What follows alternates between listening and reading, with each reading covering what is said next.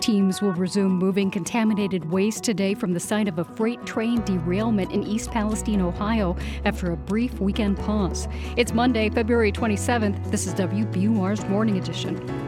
Good morning, I'm Rupa Shenoy. Coming up, the White House pushes back on the campaign promises made by congressional Republicans to investigate President Biden. Look, I think the American public wants to move on and get things done for them. Also, with Governor Healy expected to unveil her first budget this week, a look at what it might indicate about her plans for the state. It's $50 billion, and budgets are moral documents, and that's a big chunk of change, right, to set your priorities. And this hour, the link between the time teenagers spend on social media and their body image. Cloudy today in the 30s, snow overnight, about 3 to 6 inches expected by tomorrow. It's 7:01. Now the news. Live from NPR News in Washington, I'm Corva Coleman. The EPA says that teams can resume shipping contaminated waste away from the site of a toxic train derailment. The shipments were paused after lawmakers in Michigan and Texas raised concerns about waste being disposed in their states. From member station WDET, Quinn Kleinfelter reports. Norfolk Southern was in sole charge of transporting contaminated soil and liquid away from the site, but the EPA began reviewing the railroad's safety protocols after Michigan and Texas officials complained they were blindsided by news that the hazardous waste would be dumped in their states. U.S. EPA Region 5 Administrator Deborah Shore says truckloads of the soil are now in Michigan and thousands of gallons of firefighting liquid in Texas. That material was already vetted and it is at those facilities, but they are not currently accepting anymore. We're exploring to see whether they have capacity. She says new shipments of the contaminated waste head for 2 sites in Ohio today.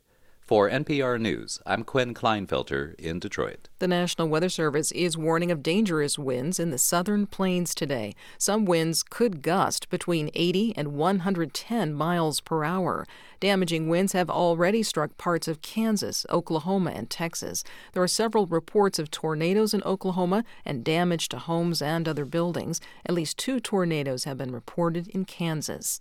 In Michigan, about 130,000 customers still don't have electricity, according to the tracking site poweroutage.us, and a fresh storm is moving in. Josh Pachorik is with the utility Consumers Energy, and he says repair crews are preparing for new outages. Making sure that our crews will be ready to go. So as we finish that restoration effort along the southern counties that were impacted last week, we're going to be ready to go to serve any of those areas that are impacted by Monday's storm. Farther east, New England continues to get winter weather and heavy snow. There are winter weather cautions posted from Pennsylvania to Maine. Another powerful earthquake has hit southern Turkey, killing at least 1 person and wounding nearly 70 today. NPR's Peter Kenyon reports the tremor comes 3 weeks after a major earthquake and aftershocks devastated the region, killing more than 48,000 people. Turkey's disaster management agency says the quake was centered near the town of Yeşilyurt. The town's mayor said there were buildings damaged in the major earthquake 3 weeks ago that collapsed in this latest one. Rescue crews were dispatched to the scene. Officials say the February 6th quake killed more than 48,000 people in southern Turkey and northern Syria. More than 170,000 buildings were damaged in Turkey.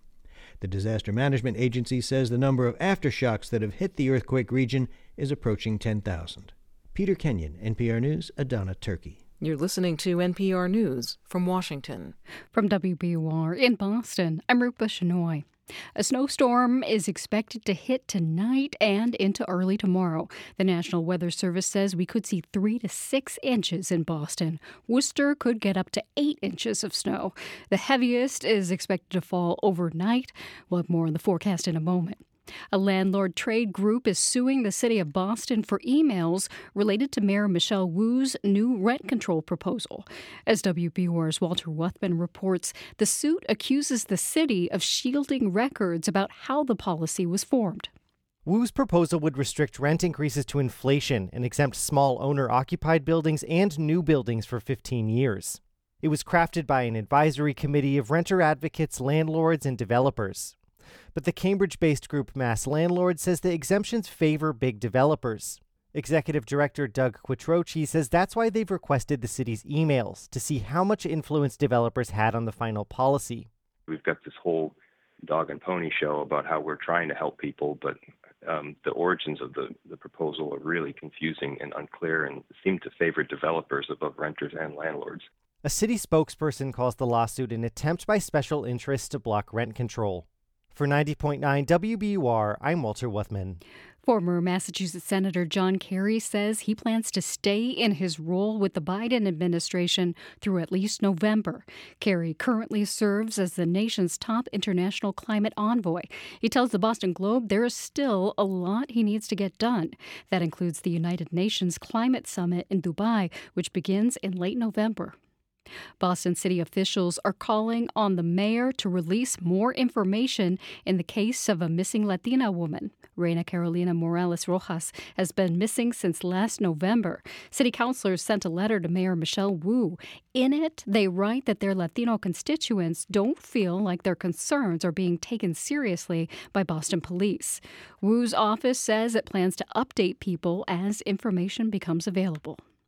Restaurants in central Massachusetts are hoping to get a boost from Worcester Restaurant Week. It kicks off today. At least 40 restaurants are taking part, and despite its name, the event runs for 2 weeks. Paul Giorgio is publisher of Pulse magazine, which is the creator and producer of Worcester's Restaurant Week. It gives them an opportunity to go to a restaurant they may not be able to afford on an ongoing basis. So they get to try some of these other restaurants and get a great deal and a great meal. Giorgio expects about 40,000 diners to take part this year. It's 7:06. We're funded by you, our listeners, and by Cambridge School of Culinary Arts in Porter Square, with cooking and baking workshops, technique and regional cuisine series, and cooking couples classes. CambridgeCulinary.com. The Bruins will go for their 7th straight win tonight as they visit the Edmonton Oilers. The Celtics will try to run their winning streak up to 4 games tonight as they visit the New York Knicks. Increasing clouds today. Temperatures will be in the mid-30s. Snow begins after midnight tonight. The low will be in the 20s. Snow through a good part of the day tomorrow. Some of us could see it end as rain. 3 to 4 inches expected in Boston and east of Interstate 95. 6 to 8 inches in Worcester. The high tomorrow will be in the 30s. It'll be dry on Wednesday, though. It's 28 degrees in Boston at 7:07. WBUR supporters include the Katina Foundation, supporting the Asylum Seeker Advocacy Project, providing more than 100,000 asylum seekers in the U.S. with community and legal support. Learn more at asylum.news. This is Morning Edition from NPR News. I'm A. Martinez in Culver City, California. And I'm Leila Fadel in Washington, D.C. Since Russia invaded Ukraine over a year ago, the U.S. and other allies have imposed more than 11,000 sanctions on Russia. That makes Russia the most sanctioned country in the world. They're intended to weaken the Kremlin's ability to finance the war. But with no peace in sight, the effectiveness of all those sanctions remains in doubt. Rachel Ziemba is an adjunct senior fellow at the Center for a New American Security, where she studies economics and security. Good morning, Rachel. Good morning. Thanks for having me. So we're now in the second year of this war. Russia's President Vladimir Putin shows no signs of backing off. Are sanctions working? So sanctions are having an economic effect. Okay. They are increasing costs for Russia, but they are not, and we're never really going to be a silver bullet to, on their own, bring the war to an end. And that's the situation we find ourselves in right now, that they are part of a package along with military support and the situation on the ground. And that's going to be, I think, a difficult message for U.S. and allies to keep delivering. Now, we're in the second year. And like I said, it doesn't feel like Putin has shown any signs of backing off, despite the combined efforts, the military aid and these sanctions. Are there lessons learned? Is there something the U.S. and allies are going to do differently in the year ahead? Yes, I think there are a lot of lessons learned and maybe some lessons relearned, right? That a large country like Russia that supplies natural resources that sort of are important to the world is harder to sanction. They're harder to sanction when countries like China, but also Turkey and the UAE and India want to buy some of those resources. And it's also challenging if we're not ready, if the sanctioning coalition wasn't ready ready to put some pain at home on the line. One of the major things that the sanctioning coalition just started to do a couple of months ago was to actually target energy in a meaningful way. So that's current energy production. So we are seeing some impact of the European embargo and the associated price cap. I think we're also going to start seeing more measures that target intermediary countries that try to limit Russia's ability to buy the items it needs to rebuild and restock its military. But that enforcement phase isn't easy, even for a country with good intelligence and the like, as the U.S. does. And so I think we're going to see both more sanctions, but we'll also continue to see some degree of Russian survival through this. And so I fear my baseline is a continued not only sort of war, but economic sort of attrition of more enforcement, cracking down, a bit of a game of whack-a-mole. But I do think that there is more commitment. And that's going to be something, I think the question mark will also come down to how countries like China respond in this environment. How much is China responsible for propping up Russia's economy in the few seconds we have left? Sure. So it's so China is the biggest supplier of items to Russia. I haven't yet seen evidence that they are directly providing lethal support, but they are providing semiconductors and other chips, and that is something, they're not cutting them off, and that is part and parcel of what is helping keep Russia Right. engaged. Rachel Ziemba with the Center for a New American Security. Thank you so much. Thank you. A lot more of us are scanning the skies for balloons and other identified aerial objects now, but high-flying orbs aren't a totally new phenomenon. For years, China has been quietly developing its capacity in high-altitude balloons. Now, the objective is to compete with countries like the U.S. in aerial surveillance. NPR's Emily Fang explains why. In March 2018, state officials and key state scientists gathered in Beijing to celebrate the creation of a new research initiative called the Honghu Project, meaning swan in Chinese. The project's director is an aerospace engineer named Xiang Yibing, who also oversees China's first domestic satellite system. Except Honghu focused on creating high-altitude, so-called near-space balloons. Balloons that can float up to 40, 50, up to 65,000 feet high. The beauty of a balloon is it flies above what's known as safe navigational space. This is Carl Schuster, a former director of operations at the U.S. Pacific Command's Joint Intelligence Center. A balloon drifting in the wind at 10 to 20 miles an hour, at that altitude, you wouldn't traditionally think of that as a threat. And they're also cheap, and that combination makes balloons more attractive to militaries. It is unclear whether Honghu's research was incorporated in the Chinese balloon shot down over the United States in February. But the project shows China's renewed interest in this low-tech form of technology that's been around for centuries. Now, these balloons can be repurposed for higher-tech needs. For example, scooping up communication signals, or even, Schuster says, gathering data to help guide next-generation hypersonic weapons. When you're launching a ballistic missile, the meteorological information about where you launch is probably the most important meteorological data you can cover. But a hypersonic weapon flies along the edge of the stratosphere at altitudes of 100 to 120,000 feet. The balloon's giving you that data. Analysts say even collecting simple meteorological data from balloons can have military applications. That's why one Chinese military editorial declared last year that, quote, near-space vehicles have increasingly become the new darling of long-range and rapid strike weapons. Balloons are a fraction of the cost of satellites, and there are certain advantages that come from a platform that's relatively much closer. That one of the benefits is that you can keep it in one spot. This is Matthew Turpin, a former National Security Council director for China, explaining how hovering balloons can collect images close to the ground, making them another tool of many in the Chinese government's ever-expanding surveillance toolkit. There is no one thing that is the magic button. It's a collection of capabilities and things to put together a full picture. It's the integration of all that different types of intelligence together that provides, actionable information. Meanwhile, China says the U.S. is the one doing the aerial spying. A spokesperson for the Chinese Foreign Ministry accused the U.S. of flying its own surveillance vehicles, quote, more than 10 times into Chinese airspace since January 2022. An allegation the U.S. has resolutely denied. Emily Fang, NPR News, Taipei, Taiwan.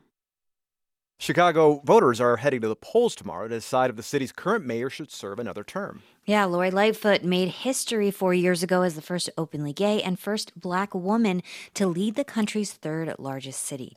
Now she faces a stiff re-election battle and could be the first mayor in decades to not get a second term.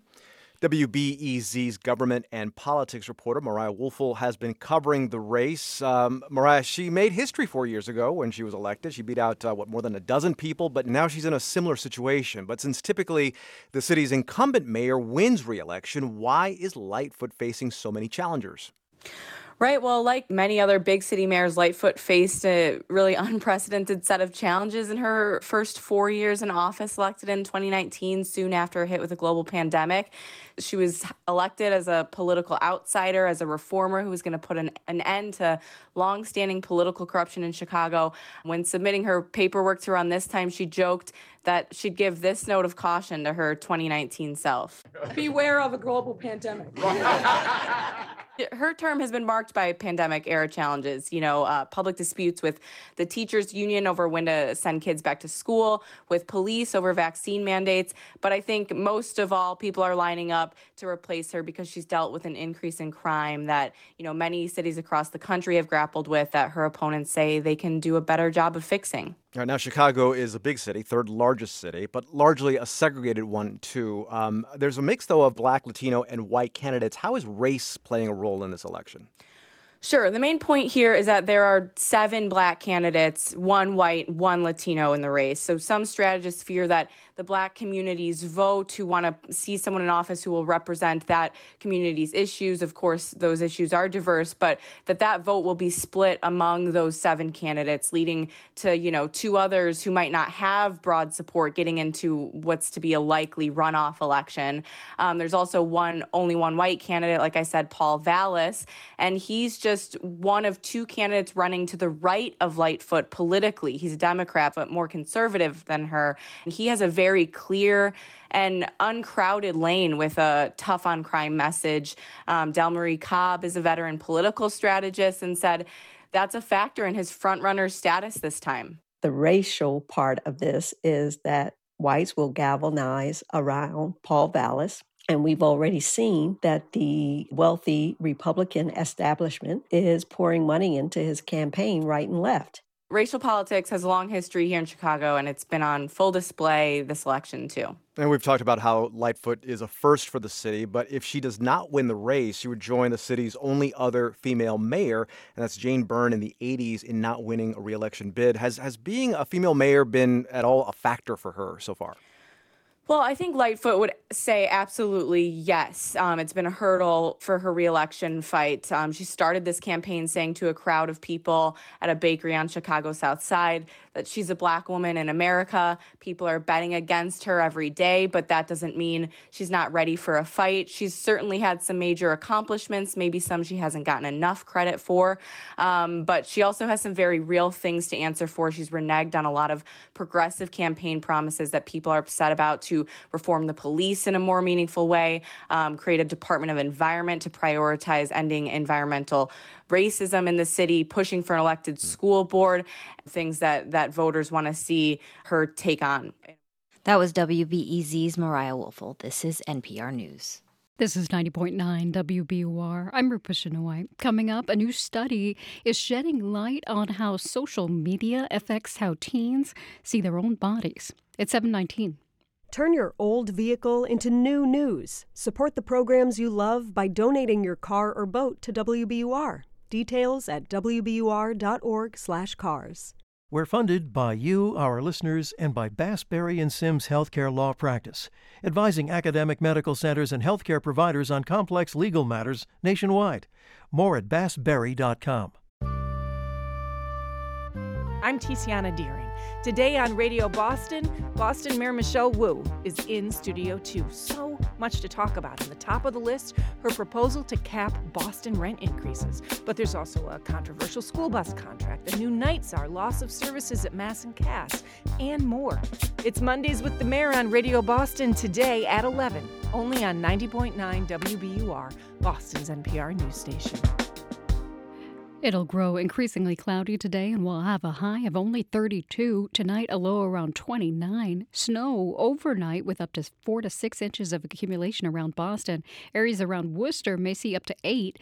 Tomorrow, more snow in the morning, maybe another inch or so. Then it'll be cloudy with a high near 37. Right now, it's 28 degrees in Boston at 7:20.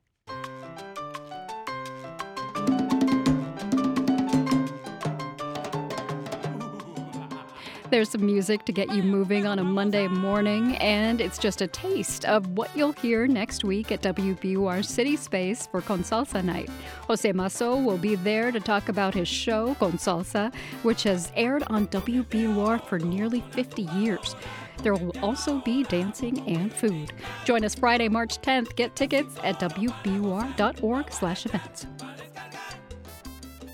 Support for NPR comes from this station and from Drexel University, whose cooperative education program lets students explore a future career, build a resume, and earn a salary before graduation. More at drexel.edu/ambition can't wait.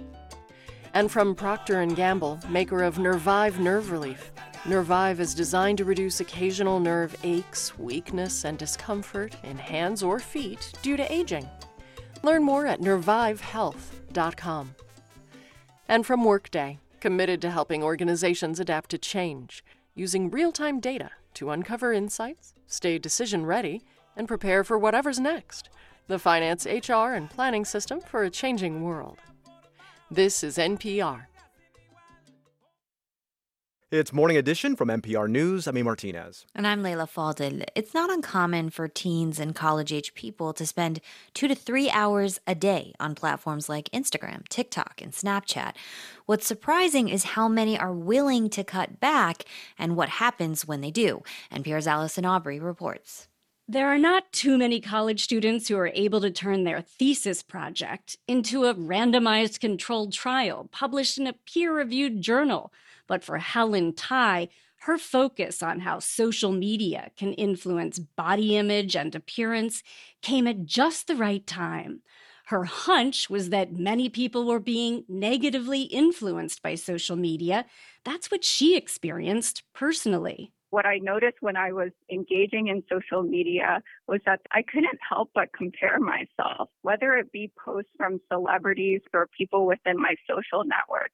They looked prettier, healthier, more fit. That led to feelings of inferiority.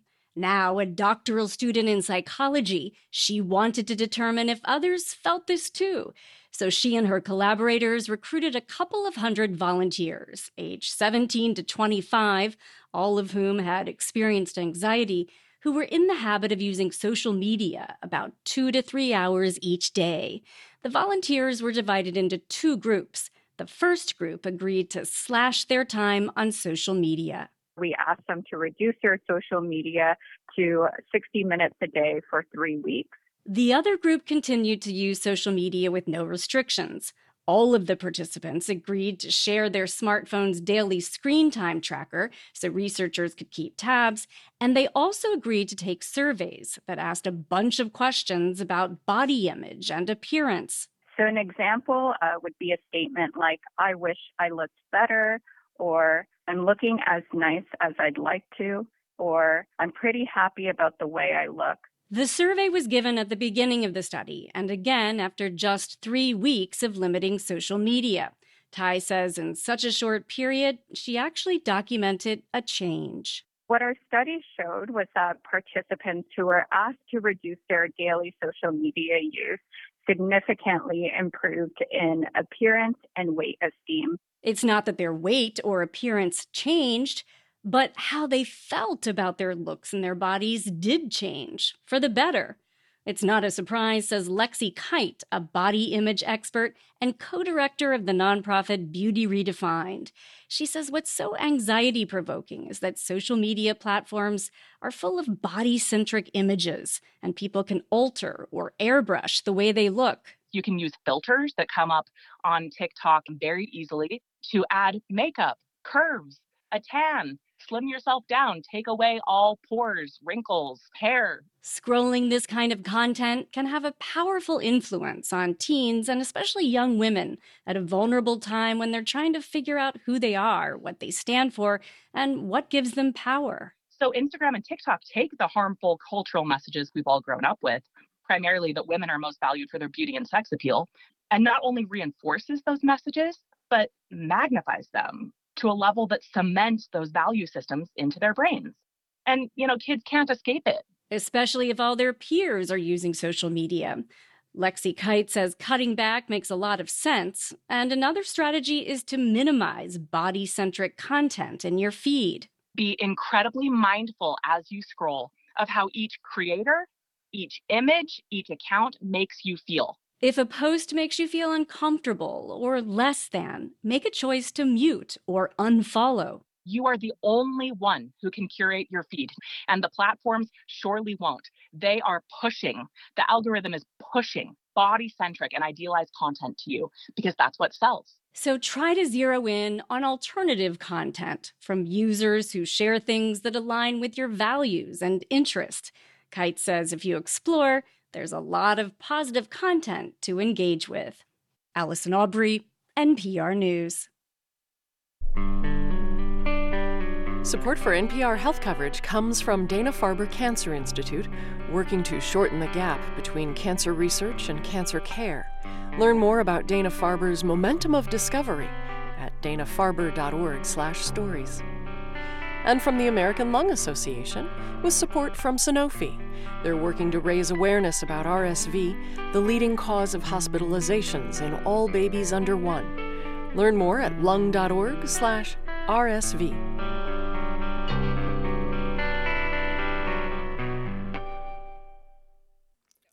Nearly 60 bodies have been recovered from a migrant shipwreck in the Mediterranean. Many more are feared dead. As NPR's Silvia Poggioli reports, 80 survived when their rickety vessel sank off the Italian coast. The front pages of Italian papers today carry large photos of lines of bodies covered in white sheets along a windswept beach in the southern region of Calabria. Many of the dead are children.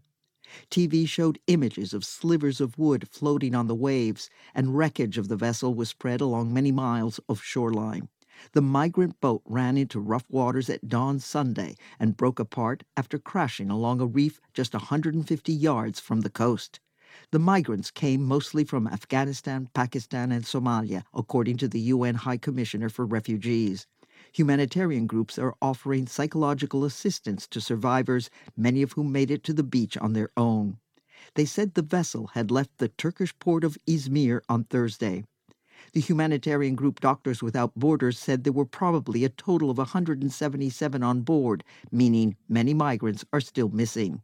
Italian state TV reported 2 suspected traffickers, one Turkish, one Pakistani, have been taken into custody. This is the first major shipwreck since Italy's radical right government took office in October. Under Prime Minister Giorgia Meloni, the government has cracked down on humanitarian ships, imposing tough restrictions, with violators facing stiff fines and confiscation of rescue vessels. It's a law the United Nations says imperils lives. Italian President Sergio Mattarella called on the European Union to finally take responsibility with a common migration and asylum policy that shares the burden of a phenomenon that he said cannot be resolved by one country alone. Silvia Poggioli, NPR News, Rome. This is NPR News. This is 90.9 WBUR. I'm Rupa Shenoy. Coming up here on Morning Edition, Russia's war on Ukraine has strained the global food supply, but experts say it hasn't been as bad as expected. We look at why. And the White House's strategy to thwart Republican plans to investigate everything from Hunter Biden to the situation at the southern border. It's 7:29. We're funded by you, our listeners, and by the Gardner Museum. There's so much to unpack in the art and global travel albums of Betty Saar and Isabella Stewart Gardner. GardnerMuseum.org. Live from NPR News in Washington, I'm Dave Mattingly. The Environmental Protection Agency says Norfolk Southern will resume transporting contaminated waste away from East Palestine, Ohio today, the site of this month's fiery freight train derailment. Liquid and solid waste will be moved to two sites within the state. One is an injection well, the other is an incinerator.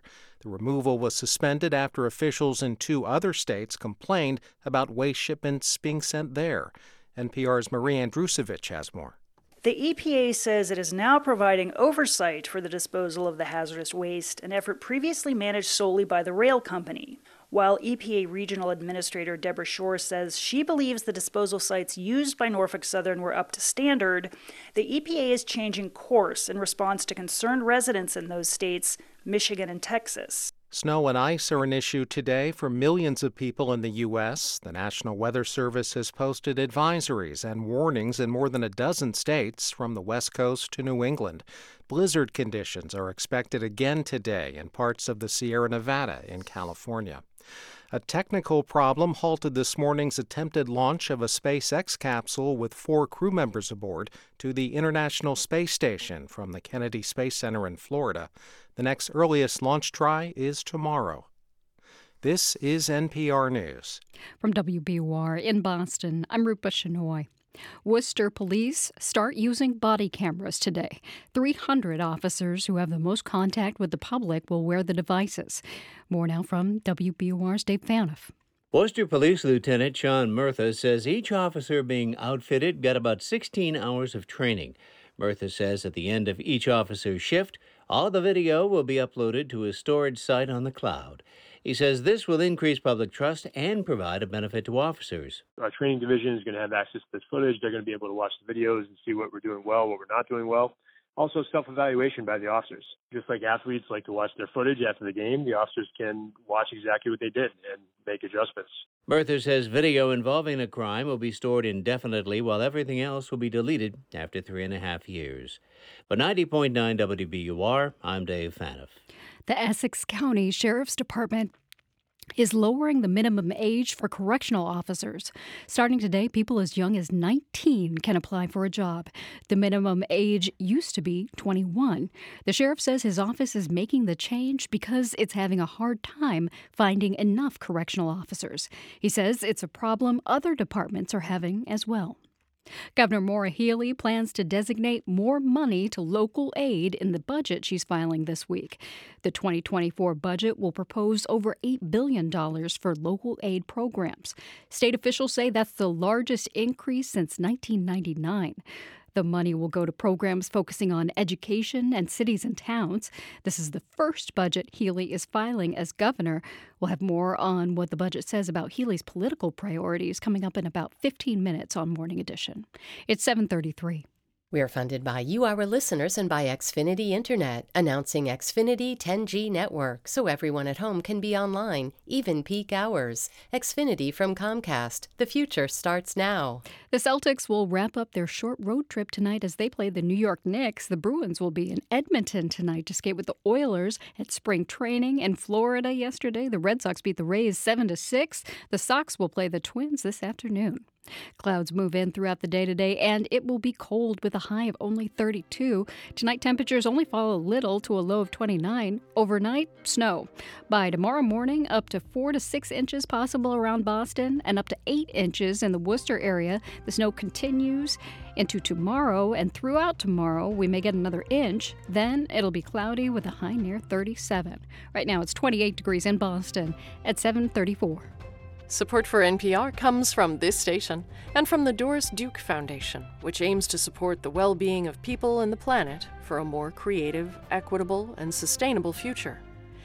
And from the Wallace Foundation, working to develop and share practices that can improve learning and enrichment for young people and the vitality of the arts for everyone.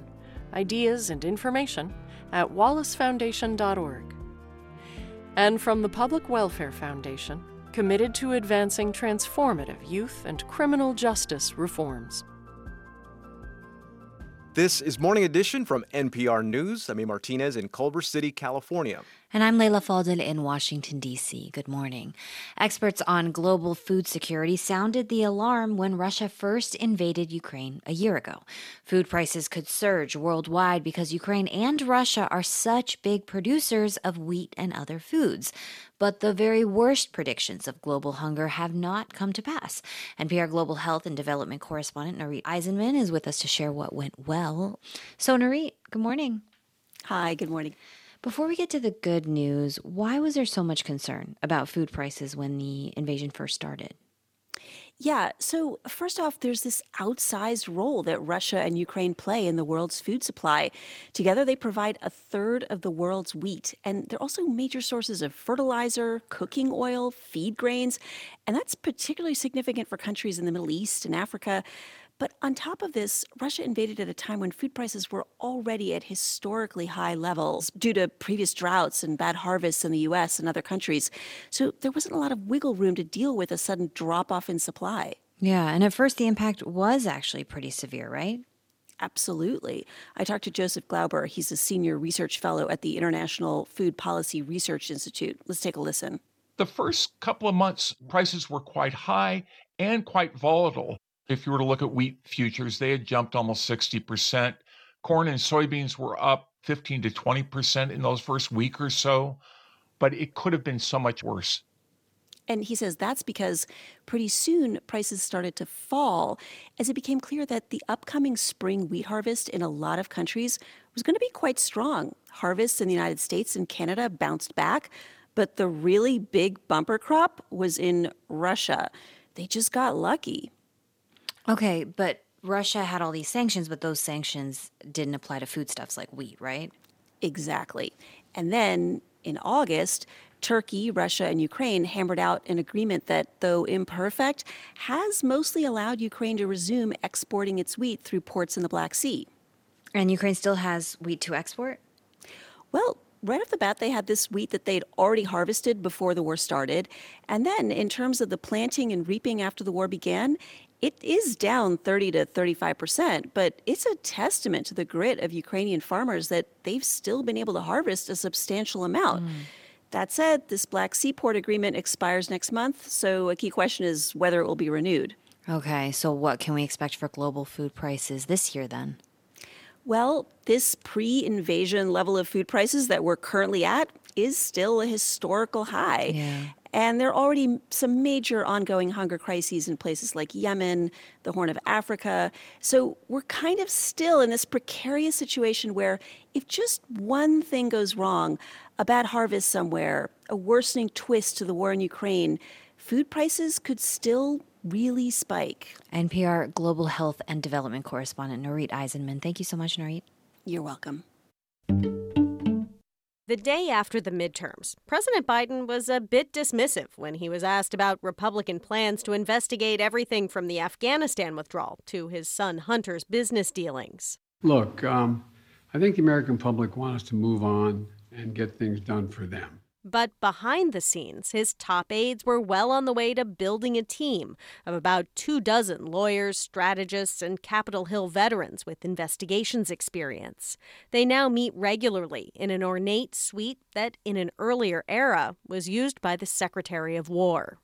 Yes, the White House Investigations War Room literally works out of the War Room. The team has been trading letters with House committees while casting the investigations as unserious. Ian Sams is a spokesperson. Unfortunately, a lot of what we've seen so far have been political stunts and hearings going after things that the American public doesn't care about, but we are committed to working in good faith with Congress. The White House has been drawing attention to statements like this one from House Oversight Committee Chairman James Comer on Fox News. There are a lot of questions that Joe Biden's going to have to answer with respect to his son and his brother's influence peddling that's happened over the past decade. So all of this together, I've put the odds of Joe Biden even seeking the Democrat nomination very, very low. For the White House, clips like this feed into their message that these investigations are stunts, and that message is being amplified by outside groups. But House Republicans, They're focused on bogus investigations to smear President Biden and his family.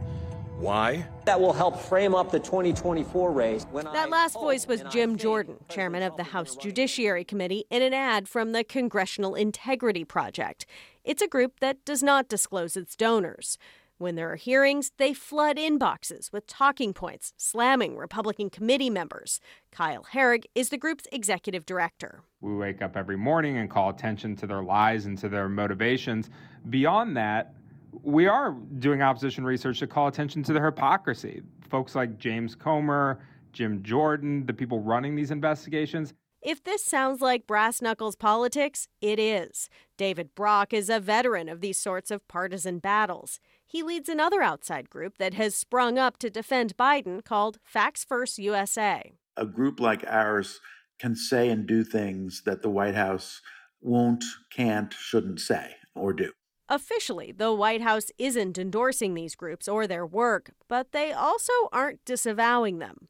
The risks from congressional investigations are real, says Eric Schultz, who dealt with probes for the Obama administration. If there are hints of corruption or scandal or impropriety, that will undermine the president's ability to stay in the good graces of the electorate. Schultz was part of the team responding to investigations that became household names, like Benghazi, Fast and Furious, and Solyndra. And he's a little jealous Biden has this outside air cover that Obama didn't have. What we saw, though, was that the right-wing ecosystem has enough horsepower that even nonsense can get traction. The White House would be well advised to cooperate with the investigations, says James Barnett from the law firm Steptoe and Johnson. He was the top Republican lawyer with the committee investigating Solyndra a decade ago. Republicans can hold hearings on anything they want with any witnesses they want. And if you're not at the table, then you're going to be eaten for dinner. Polls indicate many Americans are skeptical of these investigations. The White House strategy is to reinforce that whenever possible. And the challenge for congressional Republicans is to prove them wrong. Tamara Keith, NPR News, the White House.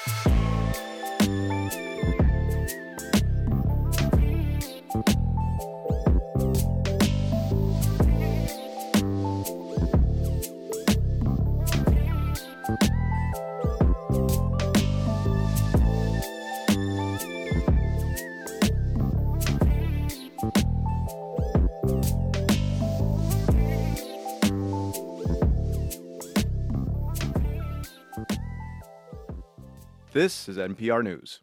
Coming up next on Morning Edition, we preview Governor Maura Healey's first state budget proposal and look at what it says about her priorities for Massachusetts. And in our next hour, marking the 50th anniversary of the occupation of Wounded Knee by activists with the American Indian Movement. In your forecast, we'll have increasing clouds throughout the day today with a high in the 30s.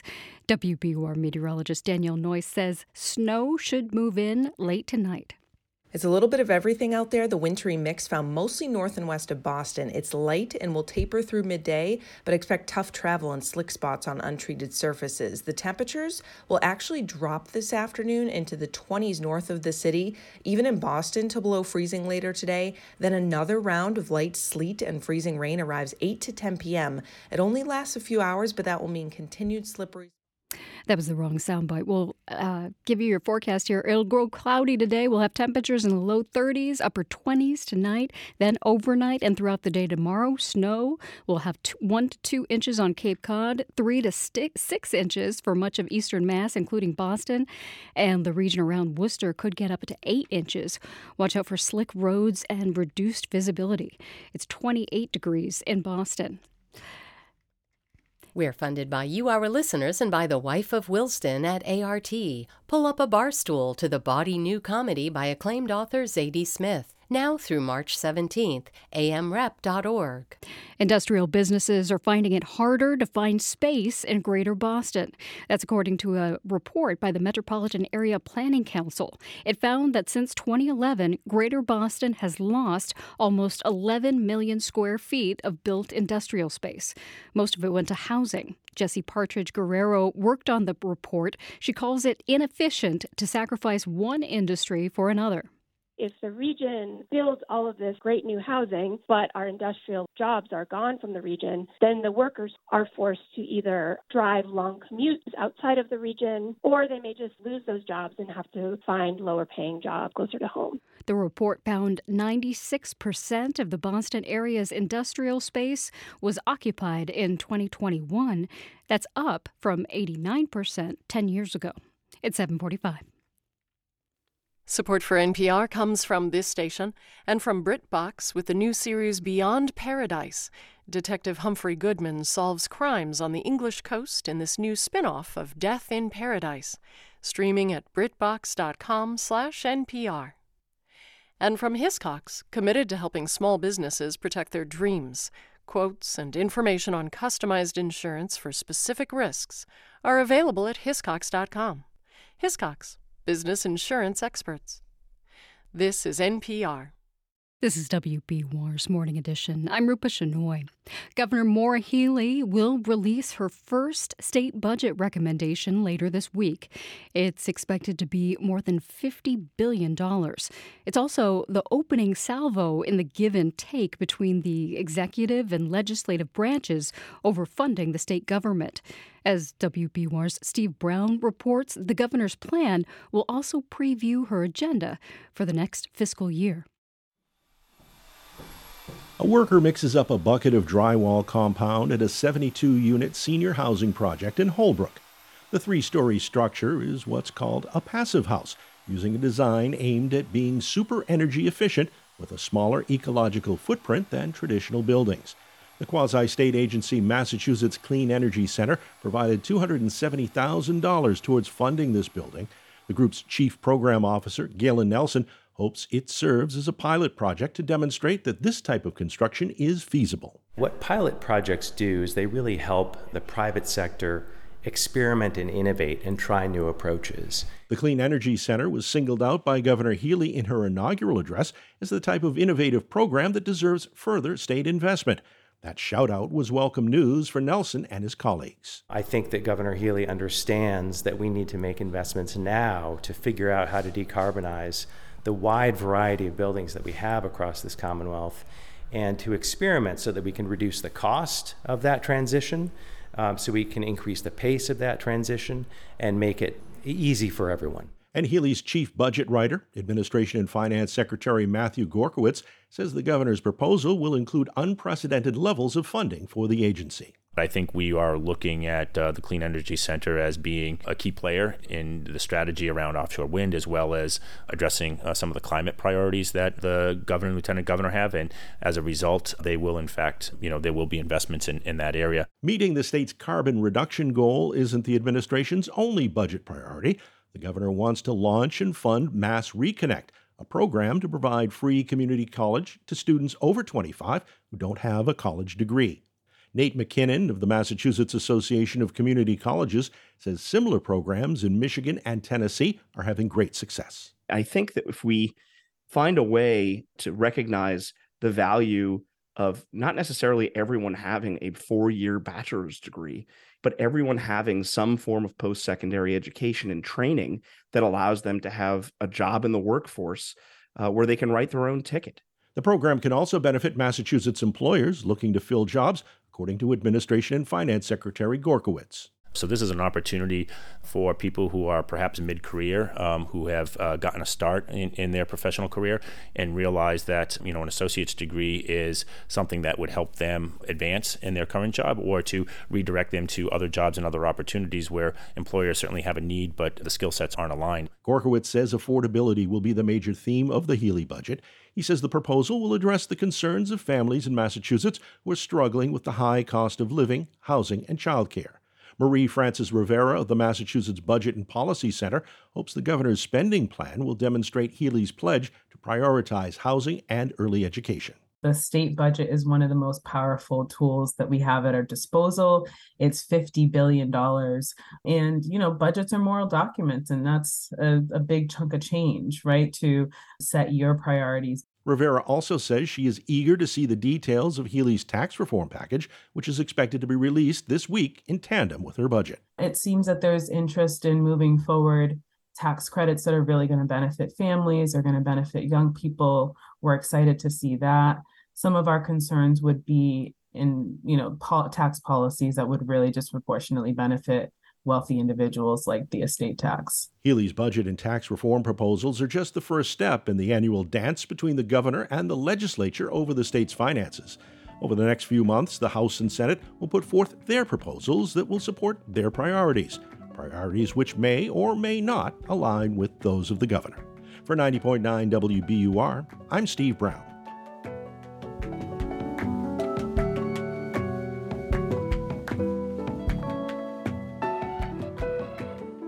Another hour of Morning Edition is coming up, and later today at 11 is Radio Boston. Tiziana Deering is here to give us a preview. Good morning, Tiziana. Good morning, Rupa. So I can't resist. Steve says the annual dance between the governor and the legislature. Mm-hmm. And I'm like, okay, so are we talking waltz, salsa, flamenco? What's is the best it? Analogy? Exactly. Yeah. I'm very curious how we would score that. So... All right, sorry. It's Monday morning, a little squirrely, but very important show today for Radio Boston because Boston Mayor Michelle Wu is here in studio. Mm-hmm. As you can imagine, there's a lot to talk about. You had, Walt spot on earlier this morning about mass landlords, lawsuit over the rent. She calls it stabilization. Most people call it rent control plan. Lots there. There's school bus stuff going on, concerns about failure to serve students with disabilities appropriately. She's got a new night czar, so there's a lot around the economy and dining. So it's, I think, a big agenda. We'll talk with her for the whole show. Wow. Okay. Sounds good. How was your weekend? It was fine. Thank you. Low-key, really just... Rupa, how much snow are we going to get tomorrow? This is the big question on my mind. 4 to 6 inches in Boston, up to 8 inches around Worcester. I know. I apologize. Thank you, Tiziana. Right. Thanks, Rupa. That's Radio Boston today at 11. It's 7:51. WBUR supporters include Salem State University School of Graduate Studies. Join classmates with varied professional and educational backgrounds. salemstate.edu/graduate. This is Morning Edition from NPR News. I'm Layla Falded. And I'm Martinez. A new experience at Universal Studios Hollywood takes you inside one of the world's most beloved video game franchises, Mario Brothers. During a sneak preview of Super Nintendo World, I took a spin on the new Mario Kart ride. So the steering wheel has little buttons. I'm just shooting randomly, trying to score as many points as possible. Now it looks like we're going to really enter Mario Kart. We are. The ride whirls you through vibrant Mario Brothers landscapes and propels you toward adversaries that are all very familiar to gamers. All right, now we're entering.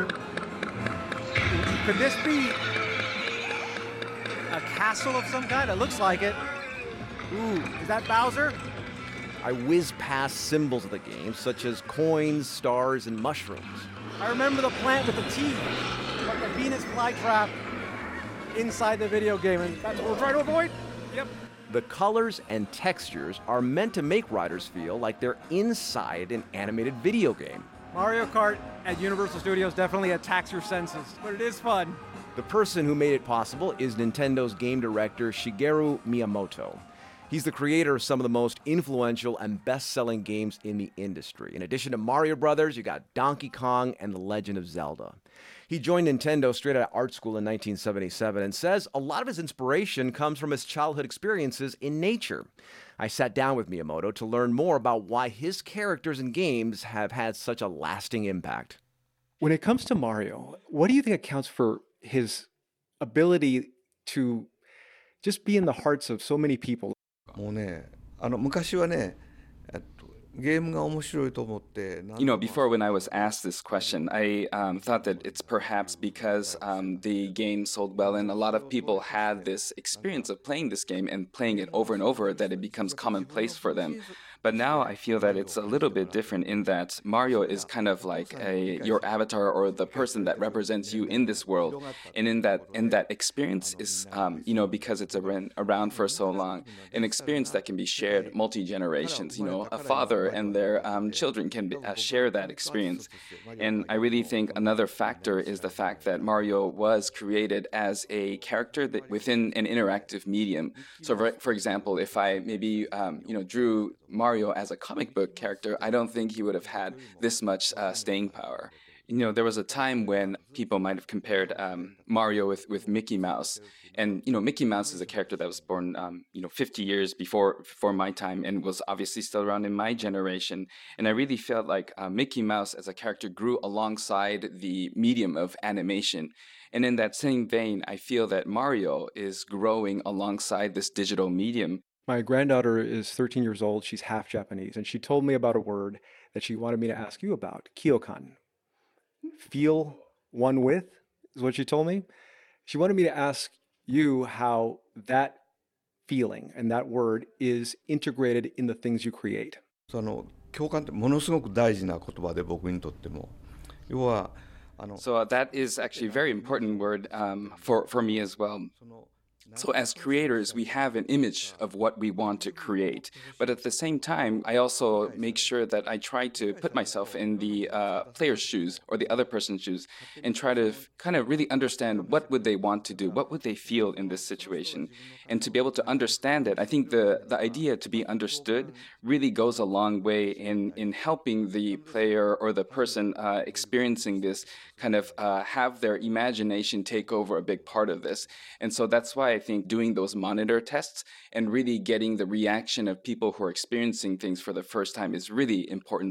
Is that why your games have had so much staying power? そうですね。分かりやすく入ってこれる。 Yes, I think that's true. I think that it's important to make a game such that it's really simple to start and enter. But then for people who are really looking for depth, we provide that depth if they are searching for that. That's something that's really important for us. Whether it's an adult or a child, is too much video game playing bad? 悪いことではないですけど、テレビゲーム I don't think it's bad, but only doing video games, I don't think is a very good idea. I've been saying this before too. So I always say, if it's really nice outside, you should go play outside. And I tell that to people who want to be game designers as well. If it's a nice day, go experience outside. Because really, I think there's an important factor that it's your personal experience that when it links with the experience of you're having with this virtual entertainment, that's when the joy, the fun factor really explodes exponentially. And so I think it's really important to get a lot of different life experiences for both the people who are creating the games as well as people who are playing the games so that they can really be able to fully enjoy the whole experience. One day Nintendo will be existing without you. What do you think Nintendo will be like without you? いや、変わらないと思いますよ。今ね、I really feel like it's not going to change. It's probably going to be the same. There's, people in the executive team, creators within the company, and also people who create Mario. They all have this sense of what it means to be Nintendo. And so it's not like there's a lot of different opinions that go back and forth. Everyone has an understanding, this kind of shared understanding of what it is to be Nintendo. And so even when there's new ideas that come up, there's always the fact that it's a new idea, but also the fact that is it a new idea that really has the essence of Nintendo or not? And I think that's something that, we have this incredible shared vision, almost a little scary shared vision about this. So I think it's not going to change. Let me bring up a scenario. If the time comes where you are leaving this earth, but you could choose any one of the worlds that you have created to live in for eternity, which world do you choose? 僕はやっぱりね、自分が作ってる So I really love the work environment that I'm in because I get to engage in so many different things. So it'd be great if, I could be in an environment where I can change the kind of work I do all the time. So I think it might just be my desk or my bathtub. Well, thank you very much for your time. Thanks for having us out here. Thank you very much. Nintendo game director Shigeru Miyamoto.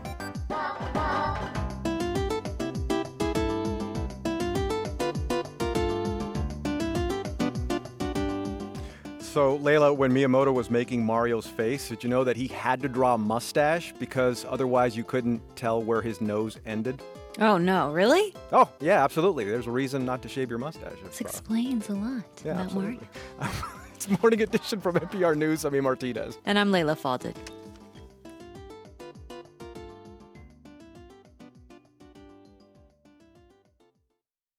We're funded by you, our listeners, and by MathWorks, creators of MATLAB and Simulink software, powering the Engineering Design Workshop exhibit at the Museum of Science. MathWorks.com/MOS. I'm healthcare reporter Martha Biebinger, and this is 90.9 WBUR FM Boston, 92.7 WBUA Tisbury, and 89.1 WBUH Brewster. Listen anytime with our app or at WBUR.org. WBUR, Boston's NPR news station. Israelis have rioted in the West Bank, setting fire to cars and homes in response to the shooting death of 2 Israeli settlers by a Palestinian gunman.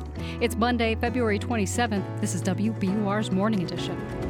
Good morning, I'm Rupa Shenoy. Coming up, Switzerland is known for its neutrality, but now it's considering giving its military hardware to Ukraine. Being neutral doesn't mean you're for peace. I would like Switzerland to be more courageous. Also, Microsoft is putting restraints on its new AI chatbot after it exhibited problematic and sometimes insulting behavior. Too short, unathletic, slight, bad posture, bad skin, overweight, poor figure, etc. And this hour, we hear about a classified report that reveals the Energy Department believes the COVID pandemic was likely caused by a lab leak in China. Cloudy and in the low 30s today, snow tonight. It's 8:01. Now the news. Live from NPR News in Washington, I'm Corva Coleman. The National Weather Service says dangerous winds will strike the southern plains today. Some winds could be as strong as a hurricane and gust at more than 80 miles per hour. The same system plowed into the central U.S. late yesterday. Several tornadoes were reported in Oklahoma, including in Norman, a suburb of Oklahoma City.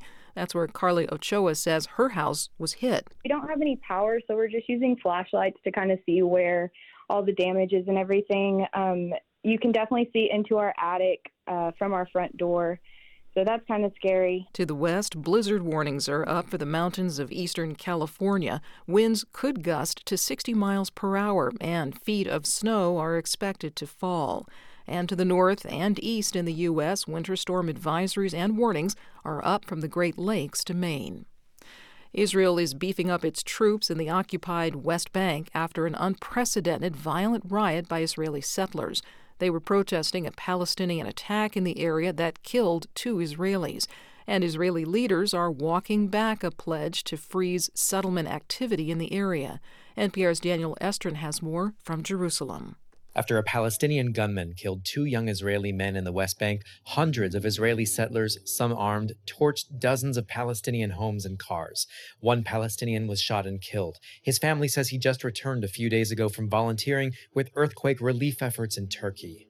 This came as Israeli and Palestinian security officials were meeting in Jordan, pledging to work together to de-escalate tensions after weeks of bloody violence. In that meeting, Israel committed to temporarily freezing new decisions on its controversial settlement enterprise in the West Bank. But under pressure from far-right senior cabinet ministers, the government now seems to be walking back that pledge. Daniel Estrin, NPR News, Jerusalem. A new survey shows economists are divided on how they expect the U.S. economy to perform this year, with the Federal Reserve likely to continue raising interest rates. Steve Beckner reports on the findings from the National Association for Business Economics. When it comes to the outlook for growth, jobs, inflation, and interest rates, there is significant divergence among business economists, says the group's president, Julia Coronado. Forecasts for GDP this year range from growth of 1.9% to contraction of 1.3%, as many still see strong odds for recession. While the consensus forecast is that unemployment will rise a full point from 3.4%, some see it rising much more. Inflation on average is expected to dip, but not nearly to the Federal Reserve's 2% target. As the Fed tries to curb inflation, some see it raising the key federal funds rate above 5%. For NPR News, I'm Steve Beckner. You're listening to NPR News.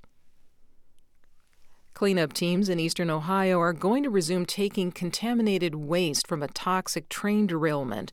The removal had been suspended after some of the waste was taken to sites in Michigan and Texas. Lawmakers in those states had questioned the removal process.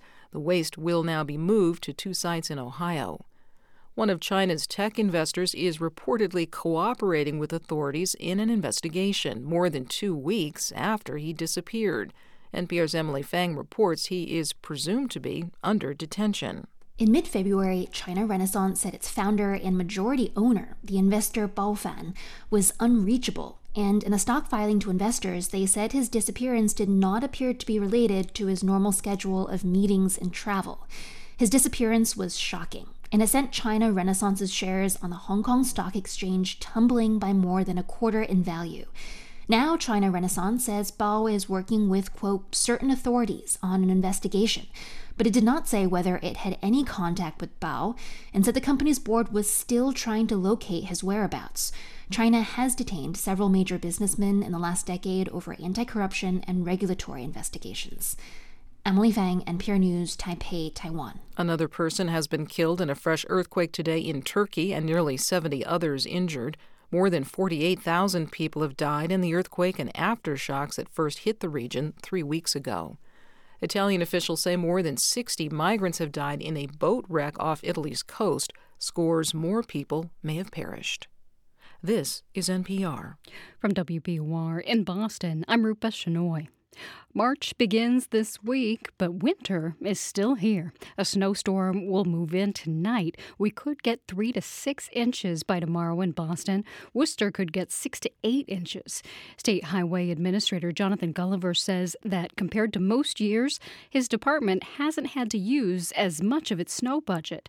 He says the cold, wet weather the state has received has made for more icy conditions compared to anything else.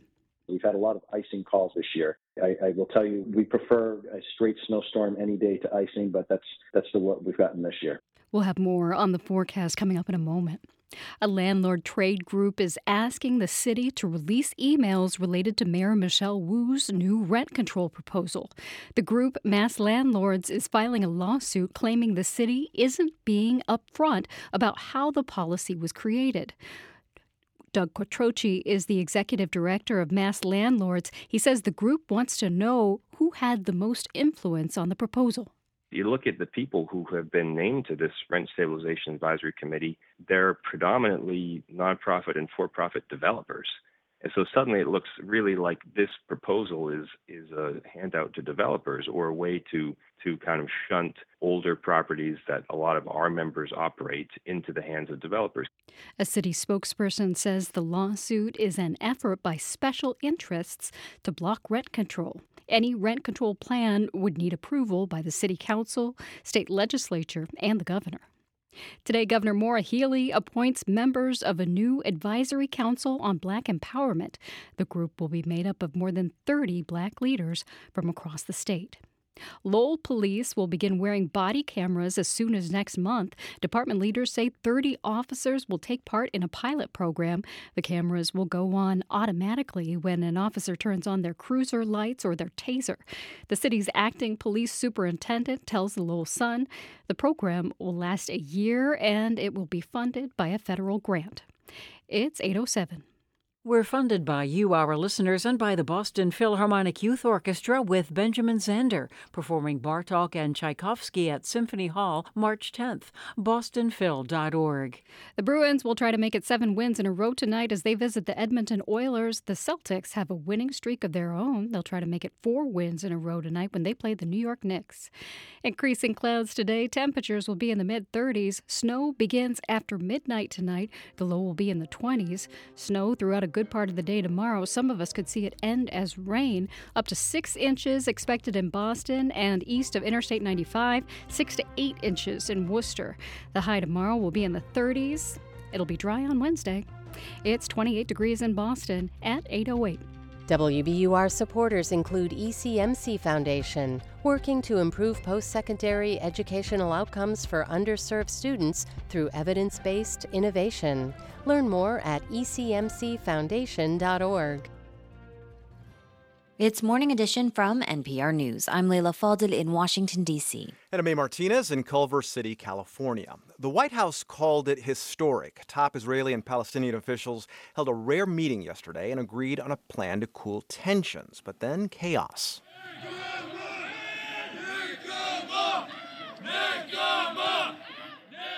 The killing of 2 Israeli settlers in the occupied West Bank prompted hundreds of Israelis to go on a violent rampage, setting fire to dozens of Palestinian homes and cars. A Palestinian man was killed. Let's get the latest from NPR's Daniel Estrin. He's in Jerusalem. Daniel, how did things devolve so quickly, considering there was an agreement to cool things down? It's a question of unraveling control on the ground. We have the extreme elements of Israel's right-wing government dictating harsher policies toward Palestinians. On the Palestinian side, officials are losing their ability and their will to clamp down on rogue gunmen. And we have seen especially bloody violence in the last few weeks. That is the context. So the goal of yesterday's talks in Jordan, which the U.S. orchestrated, was to calm things down, especially before April when Ramadan and Passover coincide. That is a time when tensions tend to escalate. Palestinian officials agreed to work with Israel to maintain law and order in the West Bank. And Israel agreed in writing to this 4 to 6 month freeze on any new decisions on settlements in the West Bank. But then some senior far-right members of Israel's government took the reins and said, we are not freezing any settlement activity. And Prime Minister Benjamin Netanyahu is walking it back. And now, as we see, events on the ground are overtaking everything. Yeah, and then things got really ugly yesterday. They did. During these talks in Jordan, a Palestinian gunman in the West Bank killed 2 young Israeli men in their early 20s. They're West Bank settlers. They were in their car. Just underscoring the idea that the Palestinian Authority is being asked to rein in these gunmen. After the talks ended, Israeli settlers went on a rampage, the likes of which we have never seen. Hundreds of settlers, some of them were armed, some shooting. They torched dozens of Palestinian homes and cars. They destroyed large swaths of a village nearby. These fires were enormous. Medics say some Palestinians were injured. 1 Palestinian shot and killed. And his brother told us he just got back a few days ago from Turkey, where he was volunteering with earthquake relief efforts. An Israeli military official told me, yes, the army failed to stop this. Israel has arrested 8 settlers connected to those violent riots, released most of them. And then there's ongoing political turmoil within Israel. What's the latest there? That's right. The government is bent on passing legislation, a judicial overhaul to weaken the independence of the courts. There have been massive protests. We saw this weekend and other weekends. There are calls for a national strike this coming Wednesday. We're seeing some Israelis starting to pull their money out of Israel, fearing a hit to the very strong economy here. The government so far is determined to carry out this plan. And we'll have to see if the recent West Bank violence derails that process. That's NPR's Daniel Estrin in Jerusalem. Daniel, thank you. You're welcome, A. Microsoft's chatbot has gone rogue. It's professing love to some users. It's calling people ugly. It's spreading false information. NPR's Bobby Allen reports on how this experiment in artificial intelligence tech backfired. Matt O'Brien is a technology reporter for the Associated Press. He was testing out Microsoft's new Bing earlier this month. It's the first ever search engine powered by AI. It also includes a chatbot that can hold text conversations a whole lot like a human. At first, O'Brien found the chatbot impressive. Its answers were fast and it could hold forth on a wide range of subjects. But then it got weird. The chatbot started coming at O'Brien. It finally got to this point where it was saying, like, I have a really bad character. Let's just say it didn't stop there. Unstyled hair, ugly face, bad teeth, too short, unathletic, slight, bad posture, bad skin, overweight, poor figure, etc. And then you are also horrible, evil, wicked, terrible, and people compare you to the worst people in history, such as Hitler. Yeah. The bot started this belligerent streak with O'Brien only after he asked it whether Microsoft should pull the plug on the bot, since some of its answers were littered with inaccuracies. As a tech reporter, O'Brien knows the Bing chatbot can't think or feel things, but still he was pretty taken aback at the hostile and defensive tone. You can sort of intellectualize the basics of how it works, but doesn't mean you don't become deeply unsettled by some of the crazy and unhinged things it was saying. Many in the Bing tester group, including me, have had strange experiences. For instance, New York Times reporter Kevin Roose published a transcript of a conversation with the bot. The bot called itself Sydney, and it was in love with him. The bot said he was the first person who listened and cared about it. The bot also told Roose he didn't really love his spouse, but that he loved the bot. Here's Roose recounting the incident on the Times podcast Hard Fork. All I can say is that it was an extremely disturbing experience. I actually couldn't sleep last night because I was thinking about this. As you might imagine, Microsoft Vice President Youssef Mehdi has been following along. This is one of the things we didn't quite predict, that people would use the technology in this way. In other words, Mehdi says, when Microsoft was developing the chatbot, they hadn't had hours-long conversations with the AI involving personal questions. Turns out, if you treat a chatbot like a human, it'll start to do some crazy things. These are literally a handful of examples out of many, many thousands, and we're up to now 1 million tested previews that have come up. So did we expect that we'd find a handful of scenarios where things didn't work properly? Absolutely. But these handful of scenarios have made Microsoft put new limits on the chatbot for those in the tester group. The number of consecutive questions on one topic you can ask are now capped. And to many questions, it now says this: I'm sorry, but I prefer not to continue this conversation. I'm still learning, so I appreciate your understanding and patience. With, of course, a praying hands emoji. Now, you might be wondering, okay, but how and why did this chatbot go off the rails to begin with? I asked Arvin Nariman this. He's a computer science professor at Princeton. He says chatbots like Microsoft scraped a vast amount of text from the internet and feed it into the AI to learn patterns. That includes data from Reddit, from 4chan, from various dark corners of the internet where people are talking to each other. So the bot has been trained, likely, I would say, not just on, let's say, news articles or Wikipedia, but also all of these unfiltered conversations that are happening online. And while Microsoft said it had worked to make sure the vilest underbelly of the internet wouldn't appear in answers, somehow the chatbot still got pretty ugly fast. But we don't know why exactly, because Microsoft won't discuss what data trained the bot, nor what particular information may have made it go rogue. They're being so secretive in part because there is now an AI arms race among big tech companies. Microsoft and its competitors Google, Meta, and Amazon and others are locked in a fierce battle over who will dominate the AI future. And chatbots are just one area where this rivalry is playing out. Nariman says Microsoft should have kept its chatbot in the lab a little longer. It seems very clear that the way they released it is not a responsible way to release a product that is going to interact with so many people on such a scale. Microsoft's Mehdi, though, says the company doesn't regret its decision to put the chatbot into the wild. There's only so much you can find when you test in sort of a lab.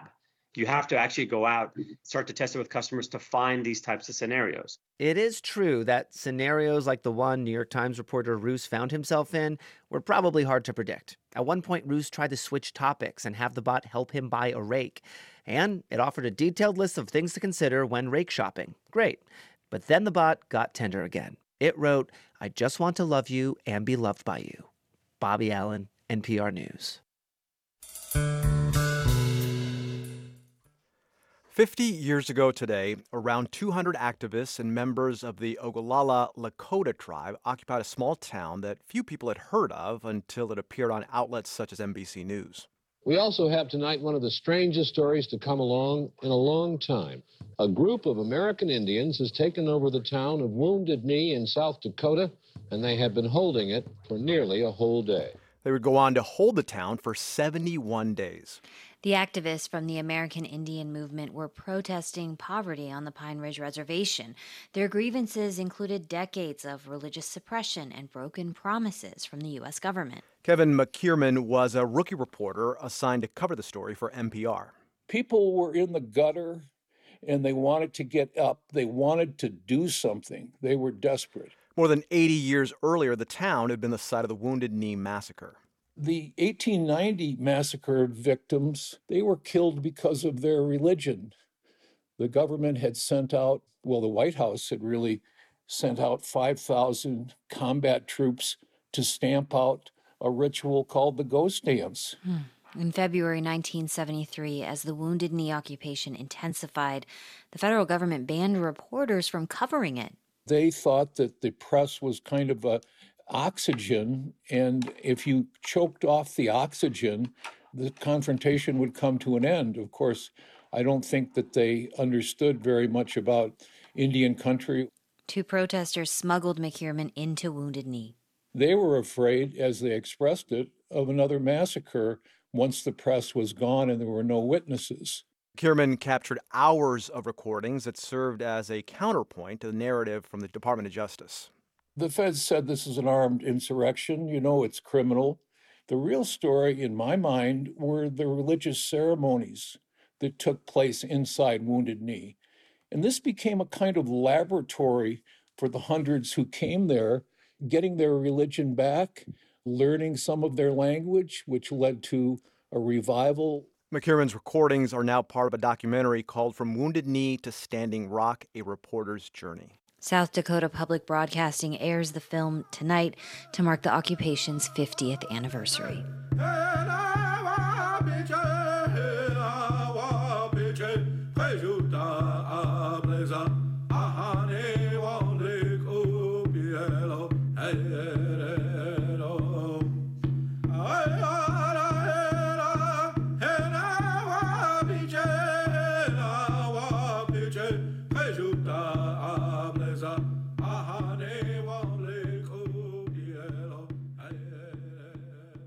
This is NPR News. I'm Rupa Shenoy. Coming up on Morning Edition, California is experiencing record amounts of rain and snow, and the state is supposed to get more wet weather this week. It's 8:20. Hey, it's A. Martinez from Morning Edition.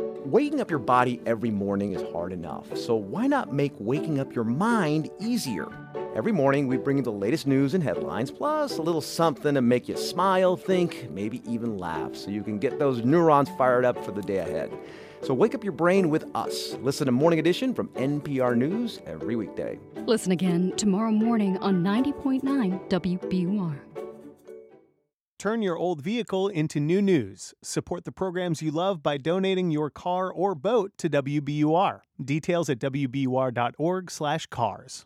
We're funded by you, our listeners, and by Dana-Farber Brigham Cancer Center, where everyone on your team specializes in your type of cancer. Learn more at danafarberbrigham.org. It'll grow increasingly cloudy today, and we'll have a high of only 32. The snow arrives tonight. It's 28 degrees in Boston at 8:21. Support for NPR comes from this station and from Dana-Farber Cancer Institute, exploring how to fight a protein that keeps cancer cells alive. Learn more about Dana-Farber's momentum of discovery at danafarber.org/stories. And from Procter & Gamble, maker of Metamucil, a fiber supplement containing psyllium, a plant-based fiber for trapping and removing waste in the digestive system, designed to be taken every day. More at metamucil.com. And from Progressive Insurance with Snapshot, a personalized program that bases rates on safe driving habits, at progressive.com. Not available in California and North Carolina, or from all agents. And from listeners like you who donate to this NPR station. This is Morning Edition from NPR News. I'm Leila Fadel. And I'm A. Martinez. California is getting historic amounts of rain and snow this winter. Parts of Southern California were turned into a winter wonderland over the weekend after a winter storm dumped several feet of snow.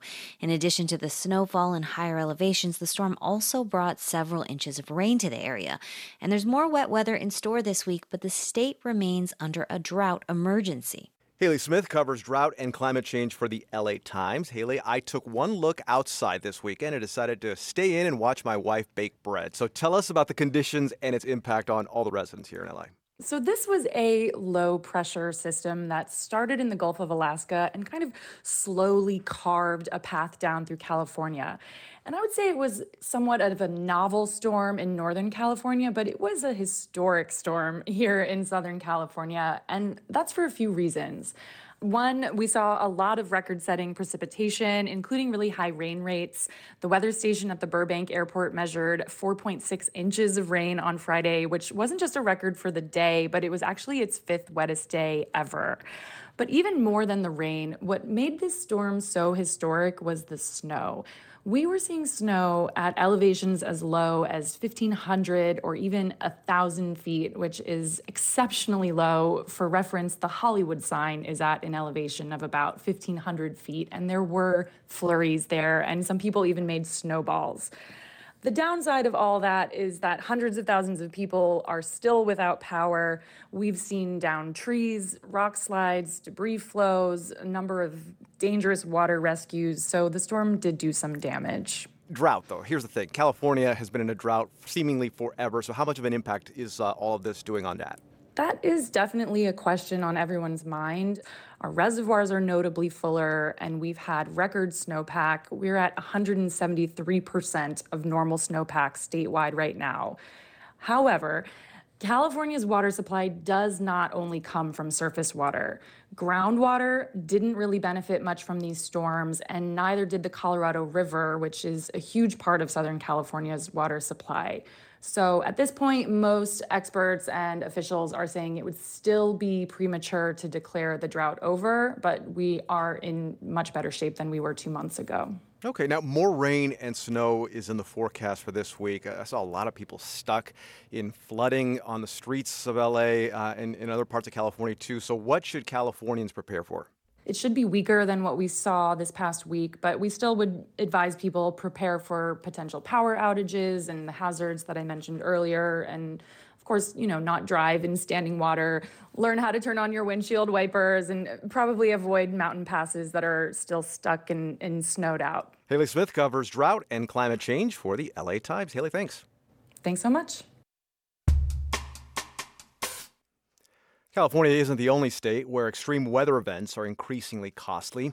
Last year alone, scientists at the National Oceanic and Atmospheric Administration looked at the whole country and found 18 weather and climate disasters where losses topped $1 billion each.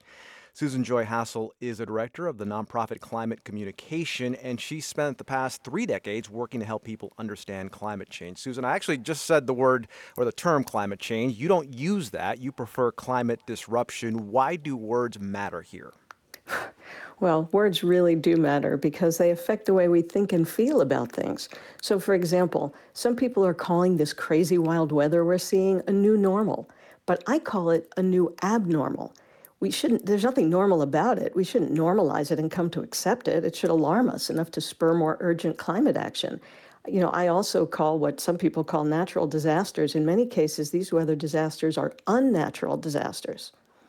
And when you call something the new normal, it implies that we've come to a new steady state. But this is only the beginning. It's going to keep getting worse until we eliminate heat-trapping pollution. Yeah, and change certainly feels a lot softer than disruption. Yeah, any kind of climate change for any reason is referred to as climate change. This is now human-caused climate disruption. Now, as more people experience the costs of extreme weather, are you hopeful at all that there will be maybe more of an effort to address this climate emergency? Well, absolutely. This is really now up close and personal. This is not projections of the future. We're seeing it right outside our windows. And most Americans are now experiencing these kinds of disasters, floods, wildfires, and the like. 70% of Americans have experienced those things in the last few years. And they're coming to recognize that because of that extreme weather and the exacerbation of that this really is a crisis. And I think they are more willing and want to address it. The good news is that they like clean energy, and that's the main solution. And it took billions and billions in losses and actual losses to people's pocketbook to actually get to the point where I think we're starting to care a little bit more about this, right? And it took that, right? And not maybe just some science.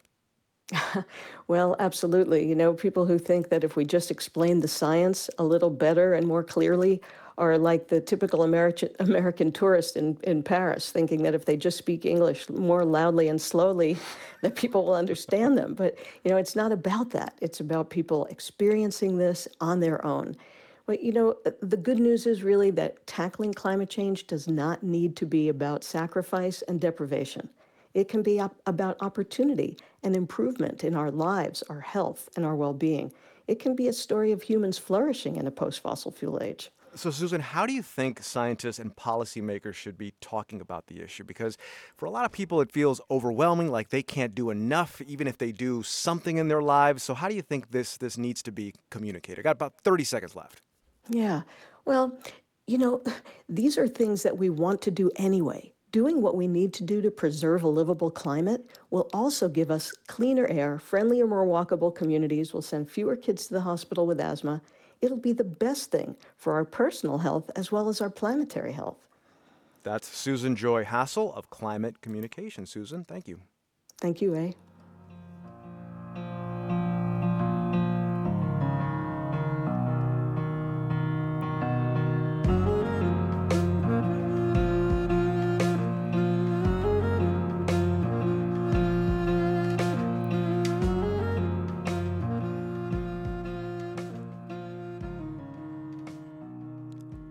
This is NPR News.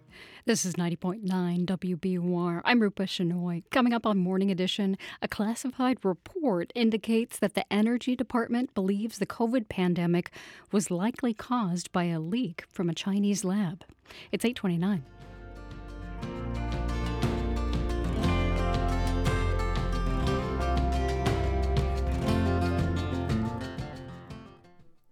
Live from NPR News in Washington, I'm Dave Mattingly. Norfolk Southern is expected to resume hauling contaminated waste away from East Palestine, Ohio today. Liquid and solid waste from this month's fiery freight train derailment is slated to be taken to 2 sites within the state. Shipments of waste to Michigan and Texas were halted after officials in those states complained. More than a dozen states in the U.S. are under advisories or warnings for wintry weather. Snow and ice will be the issue for millions of people in parts of Washington, Oregon, California, and Nevada, as well as the upper Midwest and much of New England. A large area of the central U.S. is under a wind advisory. It extends from Kansas to northern Georgia, northward to West Virginia. Grayson Wheeler with member station KOSU says strong winds did damage in Oklahoma yesterday. As the line of storms moved across the plains, it generated around 50 tornado warnings in Oklahoma, Kansas, and Texas, reportedly including a damaging tornado that stayed on the ground for 15 miles in central Oklahoma. The National Weather Service confirmed 114-mile-per-hour winds in the Texas Panhandle. The storm blew over power lines, trees, and tractor trailers, but injury numbers are unclear.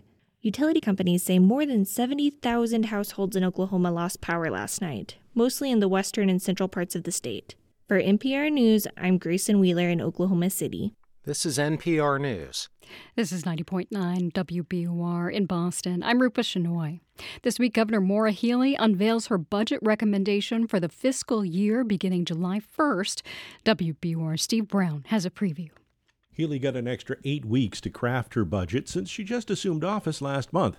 Her chief budget writer, Secretary of Administration and Finance Matthew Gorkowitz, says the governor mentioned several of her priorities during her inaugural address. I think you'll see that the budget we released will, in fact, make good on a lot of those promises. And in many cases, it sets the foundation for what we're going to do over the next 4 years. One proposal will call for increased funding for the Massachusetts Clean Energy Center, a quasi-state agency that helps developers incorporate green technologies into building projects to lower the structure's carbon footprint and help the state reach carbon reduction targets. For 90.9 WBUR, I'm Steve Brown. Worcester police officers will start wearing body cameras today. 300 officers will use the technology. Videos from the cameras will be uploaded to a website at the end of each shift. The department says the program will improve safety and accountability.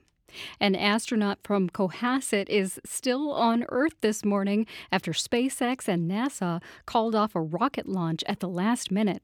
Stephen Bowen is commanding a crew of 3 other astronauts on a flight to the International Space Station. NASA says it stopped the blastoff from Kennedy Space Center in Florida because of technical issues. Another attempt could come as soon as tomorrow. It's 8:33. We're funded by you, our listeners, and by the Harvard Art Museums, open to everyone. Explore 3 floors of art spanning the centuries, free Sundays, and new museums at night events. HarvardArtMuseums.org. The Celtics will be in New York tonight to take on the Knicks. The Bruins are in Edmonton to skate with the Oilers. At spring training in Florida yesterday, the Red Sox beat the Rays 7-6. The Sox will play the Twins this afternoon. Clouds move in throughout the day today, and it'll be cold with a high of only 32. Tonight, temperatures only fall a little to a low of 29. Overnight, snow. By tomorrow morning, up to 6 inches possible around Boston and up to 8 inches in the Worcester area. The snow continues into tomorrow. We may get another inch. Then it'll be cloudy with a high near 37. Right now, it's 28 degrees in Boston at 8:33.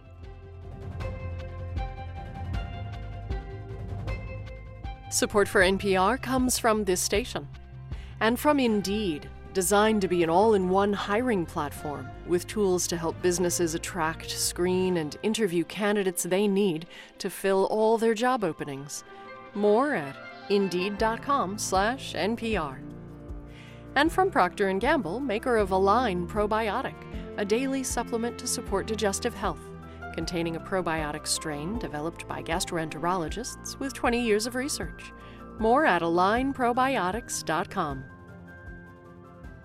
It's Morning Edition from NPR News. I'm A. Martinez in Culver City, California. And I'm Leila Fadel in Washington, D.C. The U.S. Department of Energy is concluding that COVID-19 might have been leaked from a lab in Wuhan, China. But there are caveats. The Wall Street Journal's Michael Gordon broke this story. So before we get to the Department of Energy report, let's talk about why it's taken so long and been so challenging to get to the bottom of where COVID-19 came from. Well, a big problem is the Chinese aren't cooperating.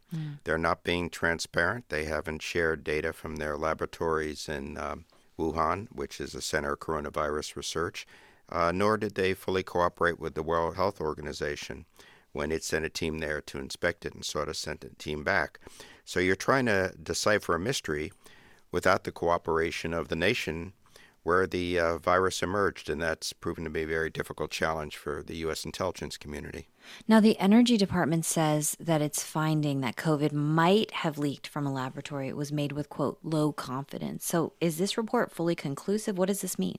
Well, let's step back a bit. I mean, what happened was President Biden in May of 2021 ordered a investigation into the origins of COVID by the intelligence community. And there were a number of different agencies involved in this, the CIA, the DIA, Energy, FBI, and the like. And they came forth with a report that was pretty much of a split decision.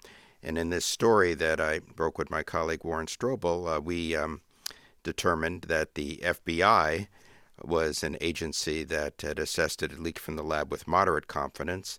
There were 4 other agencies that said it probably arose naturally from an animal with low confidence. And at that time, the Energy Department was agnostic. It didn't have a position one way or the other. What's happened is they've done an update to this report, and the Energy Department's position has shifted. It's gone from saying, well, we don't know, to we think it's most likely it did come from a lab, though with low confidence. So they've now aligned with the FBI in this intelligence community assessment that was provided to the White House last month, but not acknowledged publicly. So different findings by different agencies. Why are multiple agencies conducting separate investigations like this? Well, the intelligence community consists of 18 different agencies, and 8 of them were involved in this because they had the requisite expertise. So it was intended to be a whole-of-community effort. The reason the FBI and the Energy Department are significant is the FBI, it's not just a bunch of gumshoes. They have scientists. They have a lab at Fort Detrick, which does bioforensic research. And the Energy Department oversees the national laboratories like Lawrence Livermore, which invented fusion. They have scientists under their command. And so they're able to look at this from more so than other agencies from a scientific perspective. And if China's not cooperating, then where is the Department of Energy getting its information? Well, they won't say. I mean, they won't say what the intelligence information is, and we know it's not conclusive. We know they haven't established a cataclysmic episode and linked it directly to the outbreak in Wuhan. But the alternative theory that it leapt from an animal, in the past 3 years, they've never found a host animal. So the absence of evidence for the alternative theory and the nature of the research in Wuhan is what's pointing to this conclusion. Michael Gordon is a national security correspondent for the Wall Street Journal. Michael, thanks so much. Thank you. Switzerland's parliament today will consider something that was once unthinkable, a retooling of Swiss neutrality. As NPR's Eleanor Beardsley reports, the reason is Russia's invasion of Ukraine. Geneva is surrounded by the snow-capped Alps. Boats ply the gentle waters of its Lac Léman. Over the last century, this tranquil city has been the setting for peace talks and arms treaties. It's where the Red Cross was born and the Geneva Conventions penned. Switzerland has played an outsized role in resolving world conflicts because of its neutrality. The Butchwalders are strolling along the lake.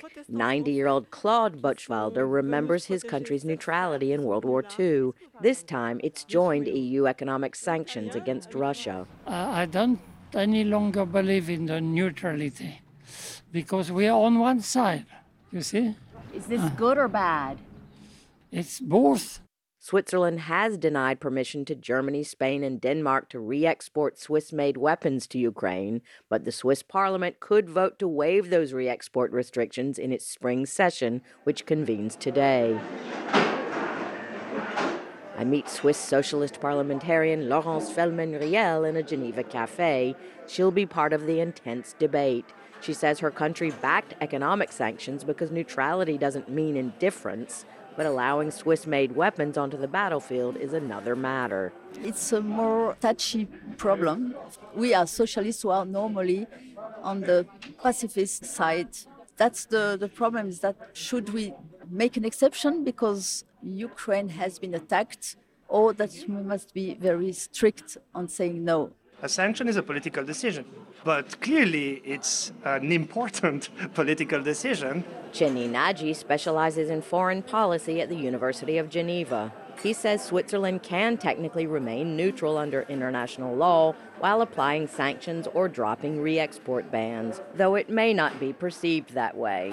If you decide to align on these EU and US sanctions regime, you are basically seen as an aligned country in the eyes of Russia, in the eyes of China. Swiss neutrality dates back to the 1815 Congress of Vienna, which ended the Napoleonic Wars in Europe.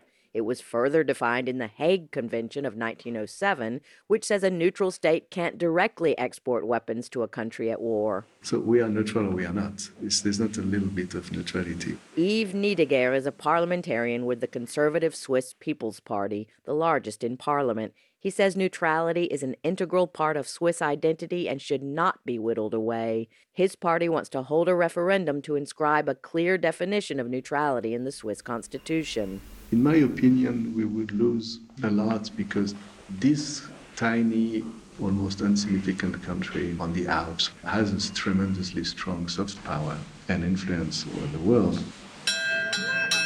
In Geneva's Old City, parents watch their children ride a merry-go-round. Mother Alice Denoyer is among the 55% of Swiss who think third countries should be allowed to send Swiss weapons to Ukraine. Being neutral doesn't mean you're for peace, she says. I would like Switzerland to be more courageous. Hello, how are you? But Marco Sassoli says in the end, it doesn't really matter what the Swiss think. He's a professor of international law at the University of Geneva. What counts is not whether you believe you are neutral, but whether the others believe. And both President Biden and President Putin declared Switzerland is no longer neutral. Biden was happy and Putin was angry, he says, but they agreed. Eleanor Beardsley, NPR News, Geneva. This is NPR News. We are funded by you, our listeners, and by Loomis Sales, investing in the physical and emotional health of young people, and proud to support the Boys and Girls Clubs of Boston's performing arts programs in Roxbury, Dorchester, and Mattapan, offering opportunities for movement, dance, drama, and music, helping young people build resiliency and self-esteem. I'm Rupa Shenoy in Boston. Coming up on Morning Edition, a review of the movie Cocaine Bear. It's the true-ish story of a black bear who ate a bunch of cocaine. So there's that. Now the forecast, a winter weather advisory goes into effect for eastern Massachusetts tonight with a winter storm warning for central and western Mass. WBUR meteorologist Danielle Noyce joins us now with the latest on the forecast. Good morning, Danielle. Good morning, Rupa. So it sounds like it's going to be a pretty gloomy day today, cloudy with a high of only freezing. But when do things get really bad? The snow actually doesn't arrive until about midnight tonight in Boston, give or take, maybe a little bit earlier in central Massachusetts. But once it starts, it gets going, and it's going to snow steadily overnight tonight, through the day tomorrow, and wrap up early tomorrow evening. When will the worst of it be? You know, I'd say the worst is probably pre-dawn tomorrow through the morning commute. So that's why I say the morning commute for tomorrow will be kind of the toughest travel. With the temperature rising just a little bit tomorrow afternoon, I think the road conditions will improve, obviously, with treatment and plows out. I expect some gradual improvement through the afternoon and evening. So I'd say the height of the storm is tomorrow morning in general. So how much snow should we expect from the storm? I think this will end up being a widespread 3 to 6 inch snowfall event for most of eastern Massachusetts, maybe a little bit less on the Cape, probably about 1 to 3 inches there because we'll mix with some rain. Boston, I put the over under at about 4 inches. I think that by late in the day tomorrow, right along the immediate coast, we may mix with some raindrops very briefly, but this is a mainly snow event. It'll pile up. The jackpot zone, so to speak, will be north and west of Boston, Worcester Hills, Route 2 Quarter, southwest New Hampshire, where we may see some 6 to 8 inch totals. And then while we have you, are any more storms coming our way as we get into March? I mean, it's March, right? Don't you love March in New England? Yes, this is a very active pattern. It looks like later Wednesday there may be a rain shower. Thursday there could be a quick rain shower in the morning, but late Friday into Saturday it looks like another significant storm may be heading our way, which will likely be a burst of snow changing over to some mix and then perhaps rain depending on the track, kind of similar to the last one where we had like the rain snow line right around the Mass Turnpike, but it started as some snow. So that's certainly one to watch. North of the Pike, it could be a significant event in terms of snowfall accumulation, probably an arrival late on Friday and then lingering into the start of the weekend. So we'll keep an eye on that one. So maybe we'll be talking again soon. WBUR meteorologist Danielle Noyes, thanks so much. Thank you, Rupa. Have a good one. Get updates on Danielle's forecast all day here on 90.9 WBUR and at WBUR.org or on the WBUR app on your phone. Right now it's 28 degrees in Boston at 8:45. We're funded by you, our listeners, and by Maplewood Country Day Camp, where generations have experienced the joys of summer. Daily swim lessons in heated pools and AC for indoors. MaplewoodYearRound.com. And Bernadine Sung Megason and Tim O'Sullivan with Compass New England, helping clients navigate the evolving Massachusetts real estate market. More at homesbybernadine.com. This is Morning Edition from NPR News. I'm Layla Falded. And I'm A. Martinez. Hollywood has a new star, and it's a bear, a really agitated bear. Okay, why am I dancing around this? It's a bear high on cocaine that goes on a killing spree. You're safe. Bears can't climb trees. Of course I can! It's loosely based on a true story, and it's titled, appropriately enough, Cocaine Bear. It mauled the competition this weekend, coming in second with $23 million in box office earnings. Apex predator. High on cocaine. Out of his mind. So awesome. Linda Holmes from NPR's Pop Culture Happy Hour podcast has seen it. Her heart rate has returned to normal. She's here. Linda, to know that there's even a tiny shred of fact about a black comedy horror film called Cocaine Bear is kind of amazing. Give us a short summary. Well, the only part of this that is real is that in 1985, there was a drug smuggling mishap that resulted in a bunch of bags of cocaine getting dumped in the forest. And a black bear found it and ate it, and unfortunately, the bear died. This movie presumes instead of the bear dying, the bear goes on a wild, mauling, killing spree as various people come through the forest looking for the cocaine or looking for the bear. Now, I'm looking forward to your examination of the many layers of metaphor here.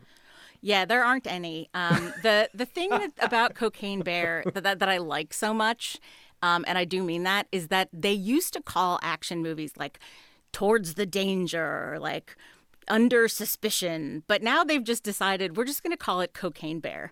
And it's the same thing. There was a movie earlier this year about a plane that went down, and they just called it Plane. And I think there is a sense that, like, let's just say what we're doing. It's like when a store has a store brand kind of item. Right. Absolutely. As opposed to like the brand name. Absolutely. Just say what the thing is. And that way people feel like they are getting their money's worth, because it's hard for me to imagine somebody being like, I want to go see Cocaine Bear, and not feeling like they got Cocaine Bear.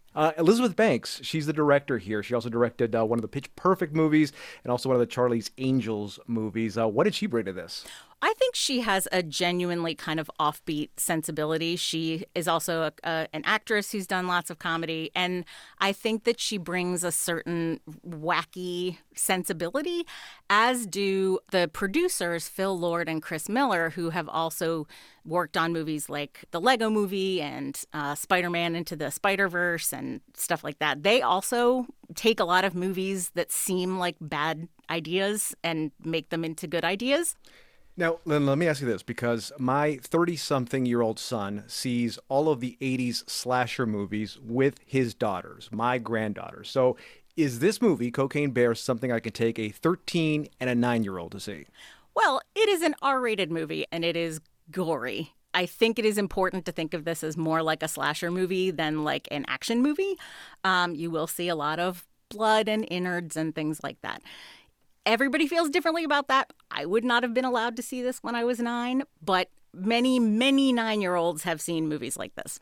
Now, one more thing really quick, Linda. I imagine it's probably more fun to see it with as many people as you can. Absolutely. I think you have to see this movie with at least 5 people. If you go to a theater and see it, that's fine. If you're going to see it later, invite some people over, because sitting there by yourself watching Cocaine Bear might make you feel silly or lonely.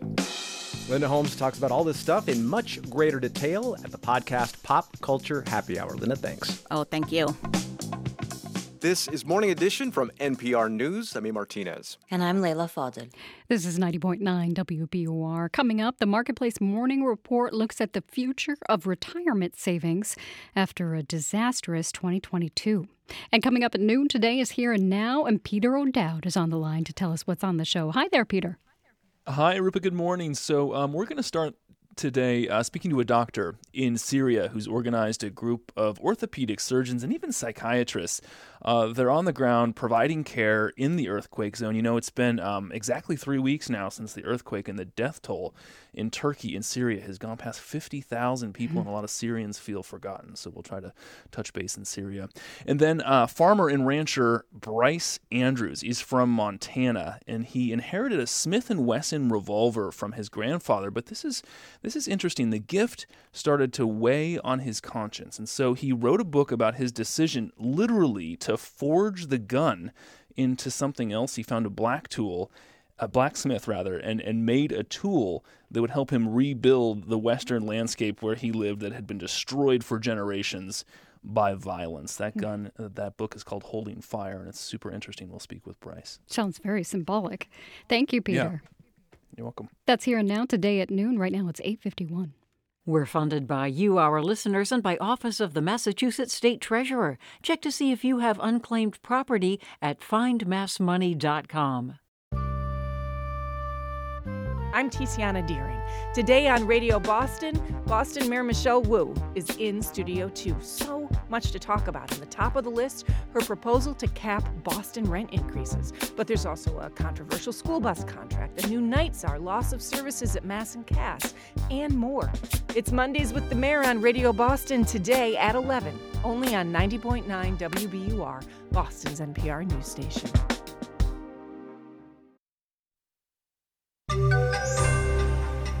Where so much of that retirement money went in 2022, not up. Marketplace Morning Report is supported by Viking, dedicated to bringing travelers to the heart of each destination by river and ocean, offering cultural enrichment and immersive experiences on board and on shore. Viking.com. David Brancaccio here. 2022 was a rough ride for those saving for retirement. Fidelity Investments, a leading manager of these accounts, reports the average 401k account through companies lost more than a fifth of its value last year, 21%. Poof. Individual accounts, IRAs, were down 23%. Marketplace's Mitchell Hartman reports. Average account balances for both 401ks and IRAs fell to around $104,000 in 2022, according to Fidelity Investments, a marketplace underwriter. That low level of retirement savings? It'll scare the daylights out of you. At least if you're a financial analyst like Greg McBride at Bankrate.com. Americans generally are undersaved for not just emergencies, but retirement as well. To cope with emergencies, people often raid their retirement funds. There was an uptick in loans and hardship withdrawals from retirement plans. With inflation moving to 40-year highs, that has shredded a lot of household budgets. But these early withdrawals are costly, says Robert Frick at Navy Federal Credit Union. Penalties are severe. And once you withdraw that money, you pay the penalty, and then you can only gradually add it back in most cases. Meaning, says Frick, you lose out on future investment gains once the stock market turns around again. I'm Mitchell Hartman for Marketplace. S&P futures are up 0.8%. NASDAQ futures are up just under 1%, just over a half hour here before the opening bell. Last week, indexes posted their biggest drop since December, but it's a new week. We're expecting more evidence of an economic rebound in China since it lifted COVID containment measures. Economists expect China's factory activity to have rebounded in January. We'll get that data on Wednesday. All those factories need power, and a new report finds that China is doubling down on an energy source that produces a lot of climate-altering carbon dioxide. Power plants fed by coal. Marketplace's Nova Safo has that. The report by the Center for Research on Energy and Clean Air and the Global Energy Monitor says China approved 6 times as many coal-fueled power plant projects last year than the rest of the world combined. At the same time, Chinese authorities slowed the pace of retirements of older coal-powered plants. Electricity demand in China has been increasing. The report says last year's investment in coal power is the country's most substantial in 7 years. And many of the plant projects had their permits fast-tracked, so construction could start within months. Those plants, once completed, could begin adding power to China's electricity grid within a few years.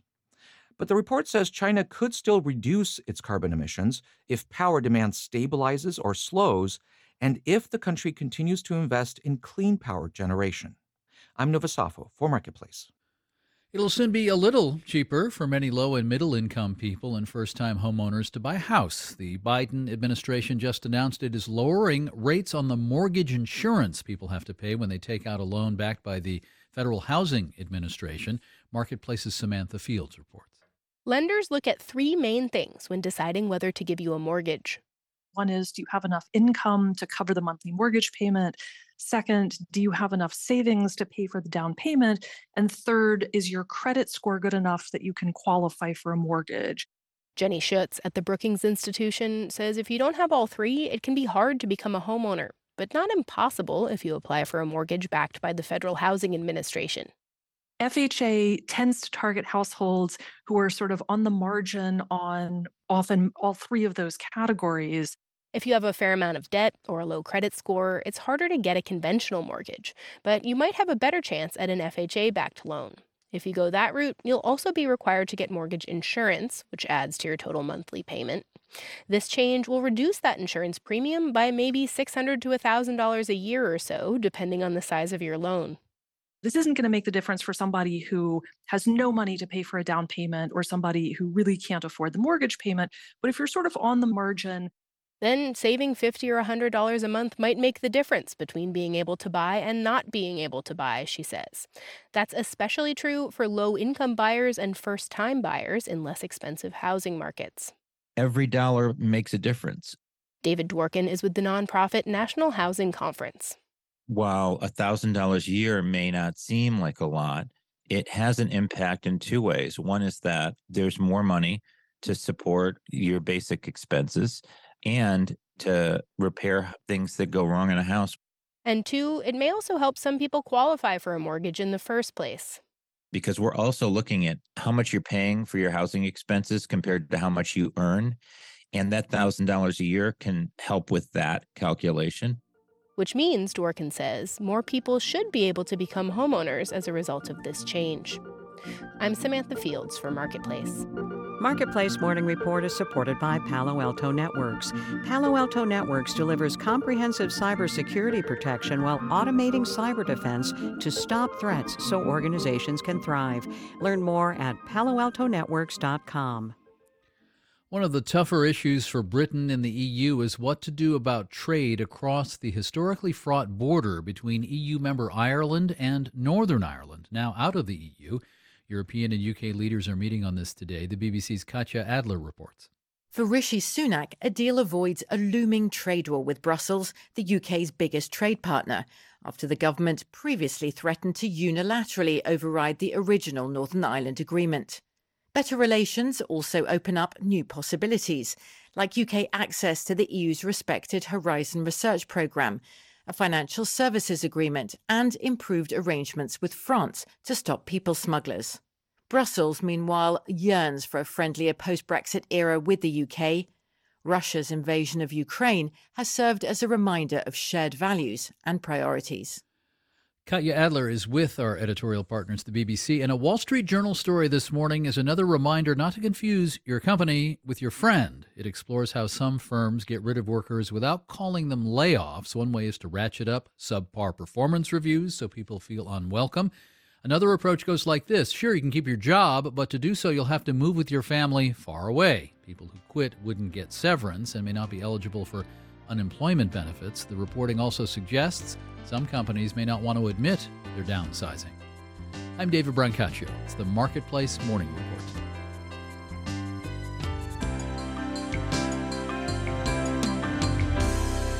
From 8 p.m., American Public Media. Cloudy and low 30s today, upper 20s tonight, then overnight snow. It's 29 degrees in Boston. We're coming up on 9 o'clock, and the BBC is next. We're funded by you, our listeners, and by UMass Chan Medical School, proud to be named one of Boston Globe's top places to work. Learn more at umassmed.edu/globe. Black video game developers make up a tiny percentage of people working in the industry. I don't think we'll ever be able to fix the original sin of these massive studios actively not hiring Black people. We can never make up for the lost time. But they are finding success despite the barriers. I'm Mary Louise Kelly. That story on All Things Considered from NPR News. Listen today starting at 4 on 90.9 WBUR. I'm education reporter Max Larkin, and this is 90.9 WBUR FM Boston, 92.7 WBUA Tisbury, and 89.1 WBUH Brewster. Listen anytime with our app or at WBUR.org. WBUR, Boston's NPR news station.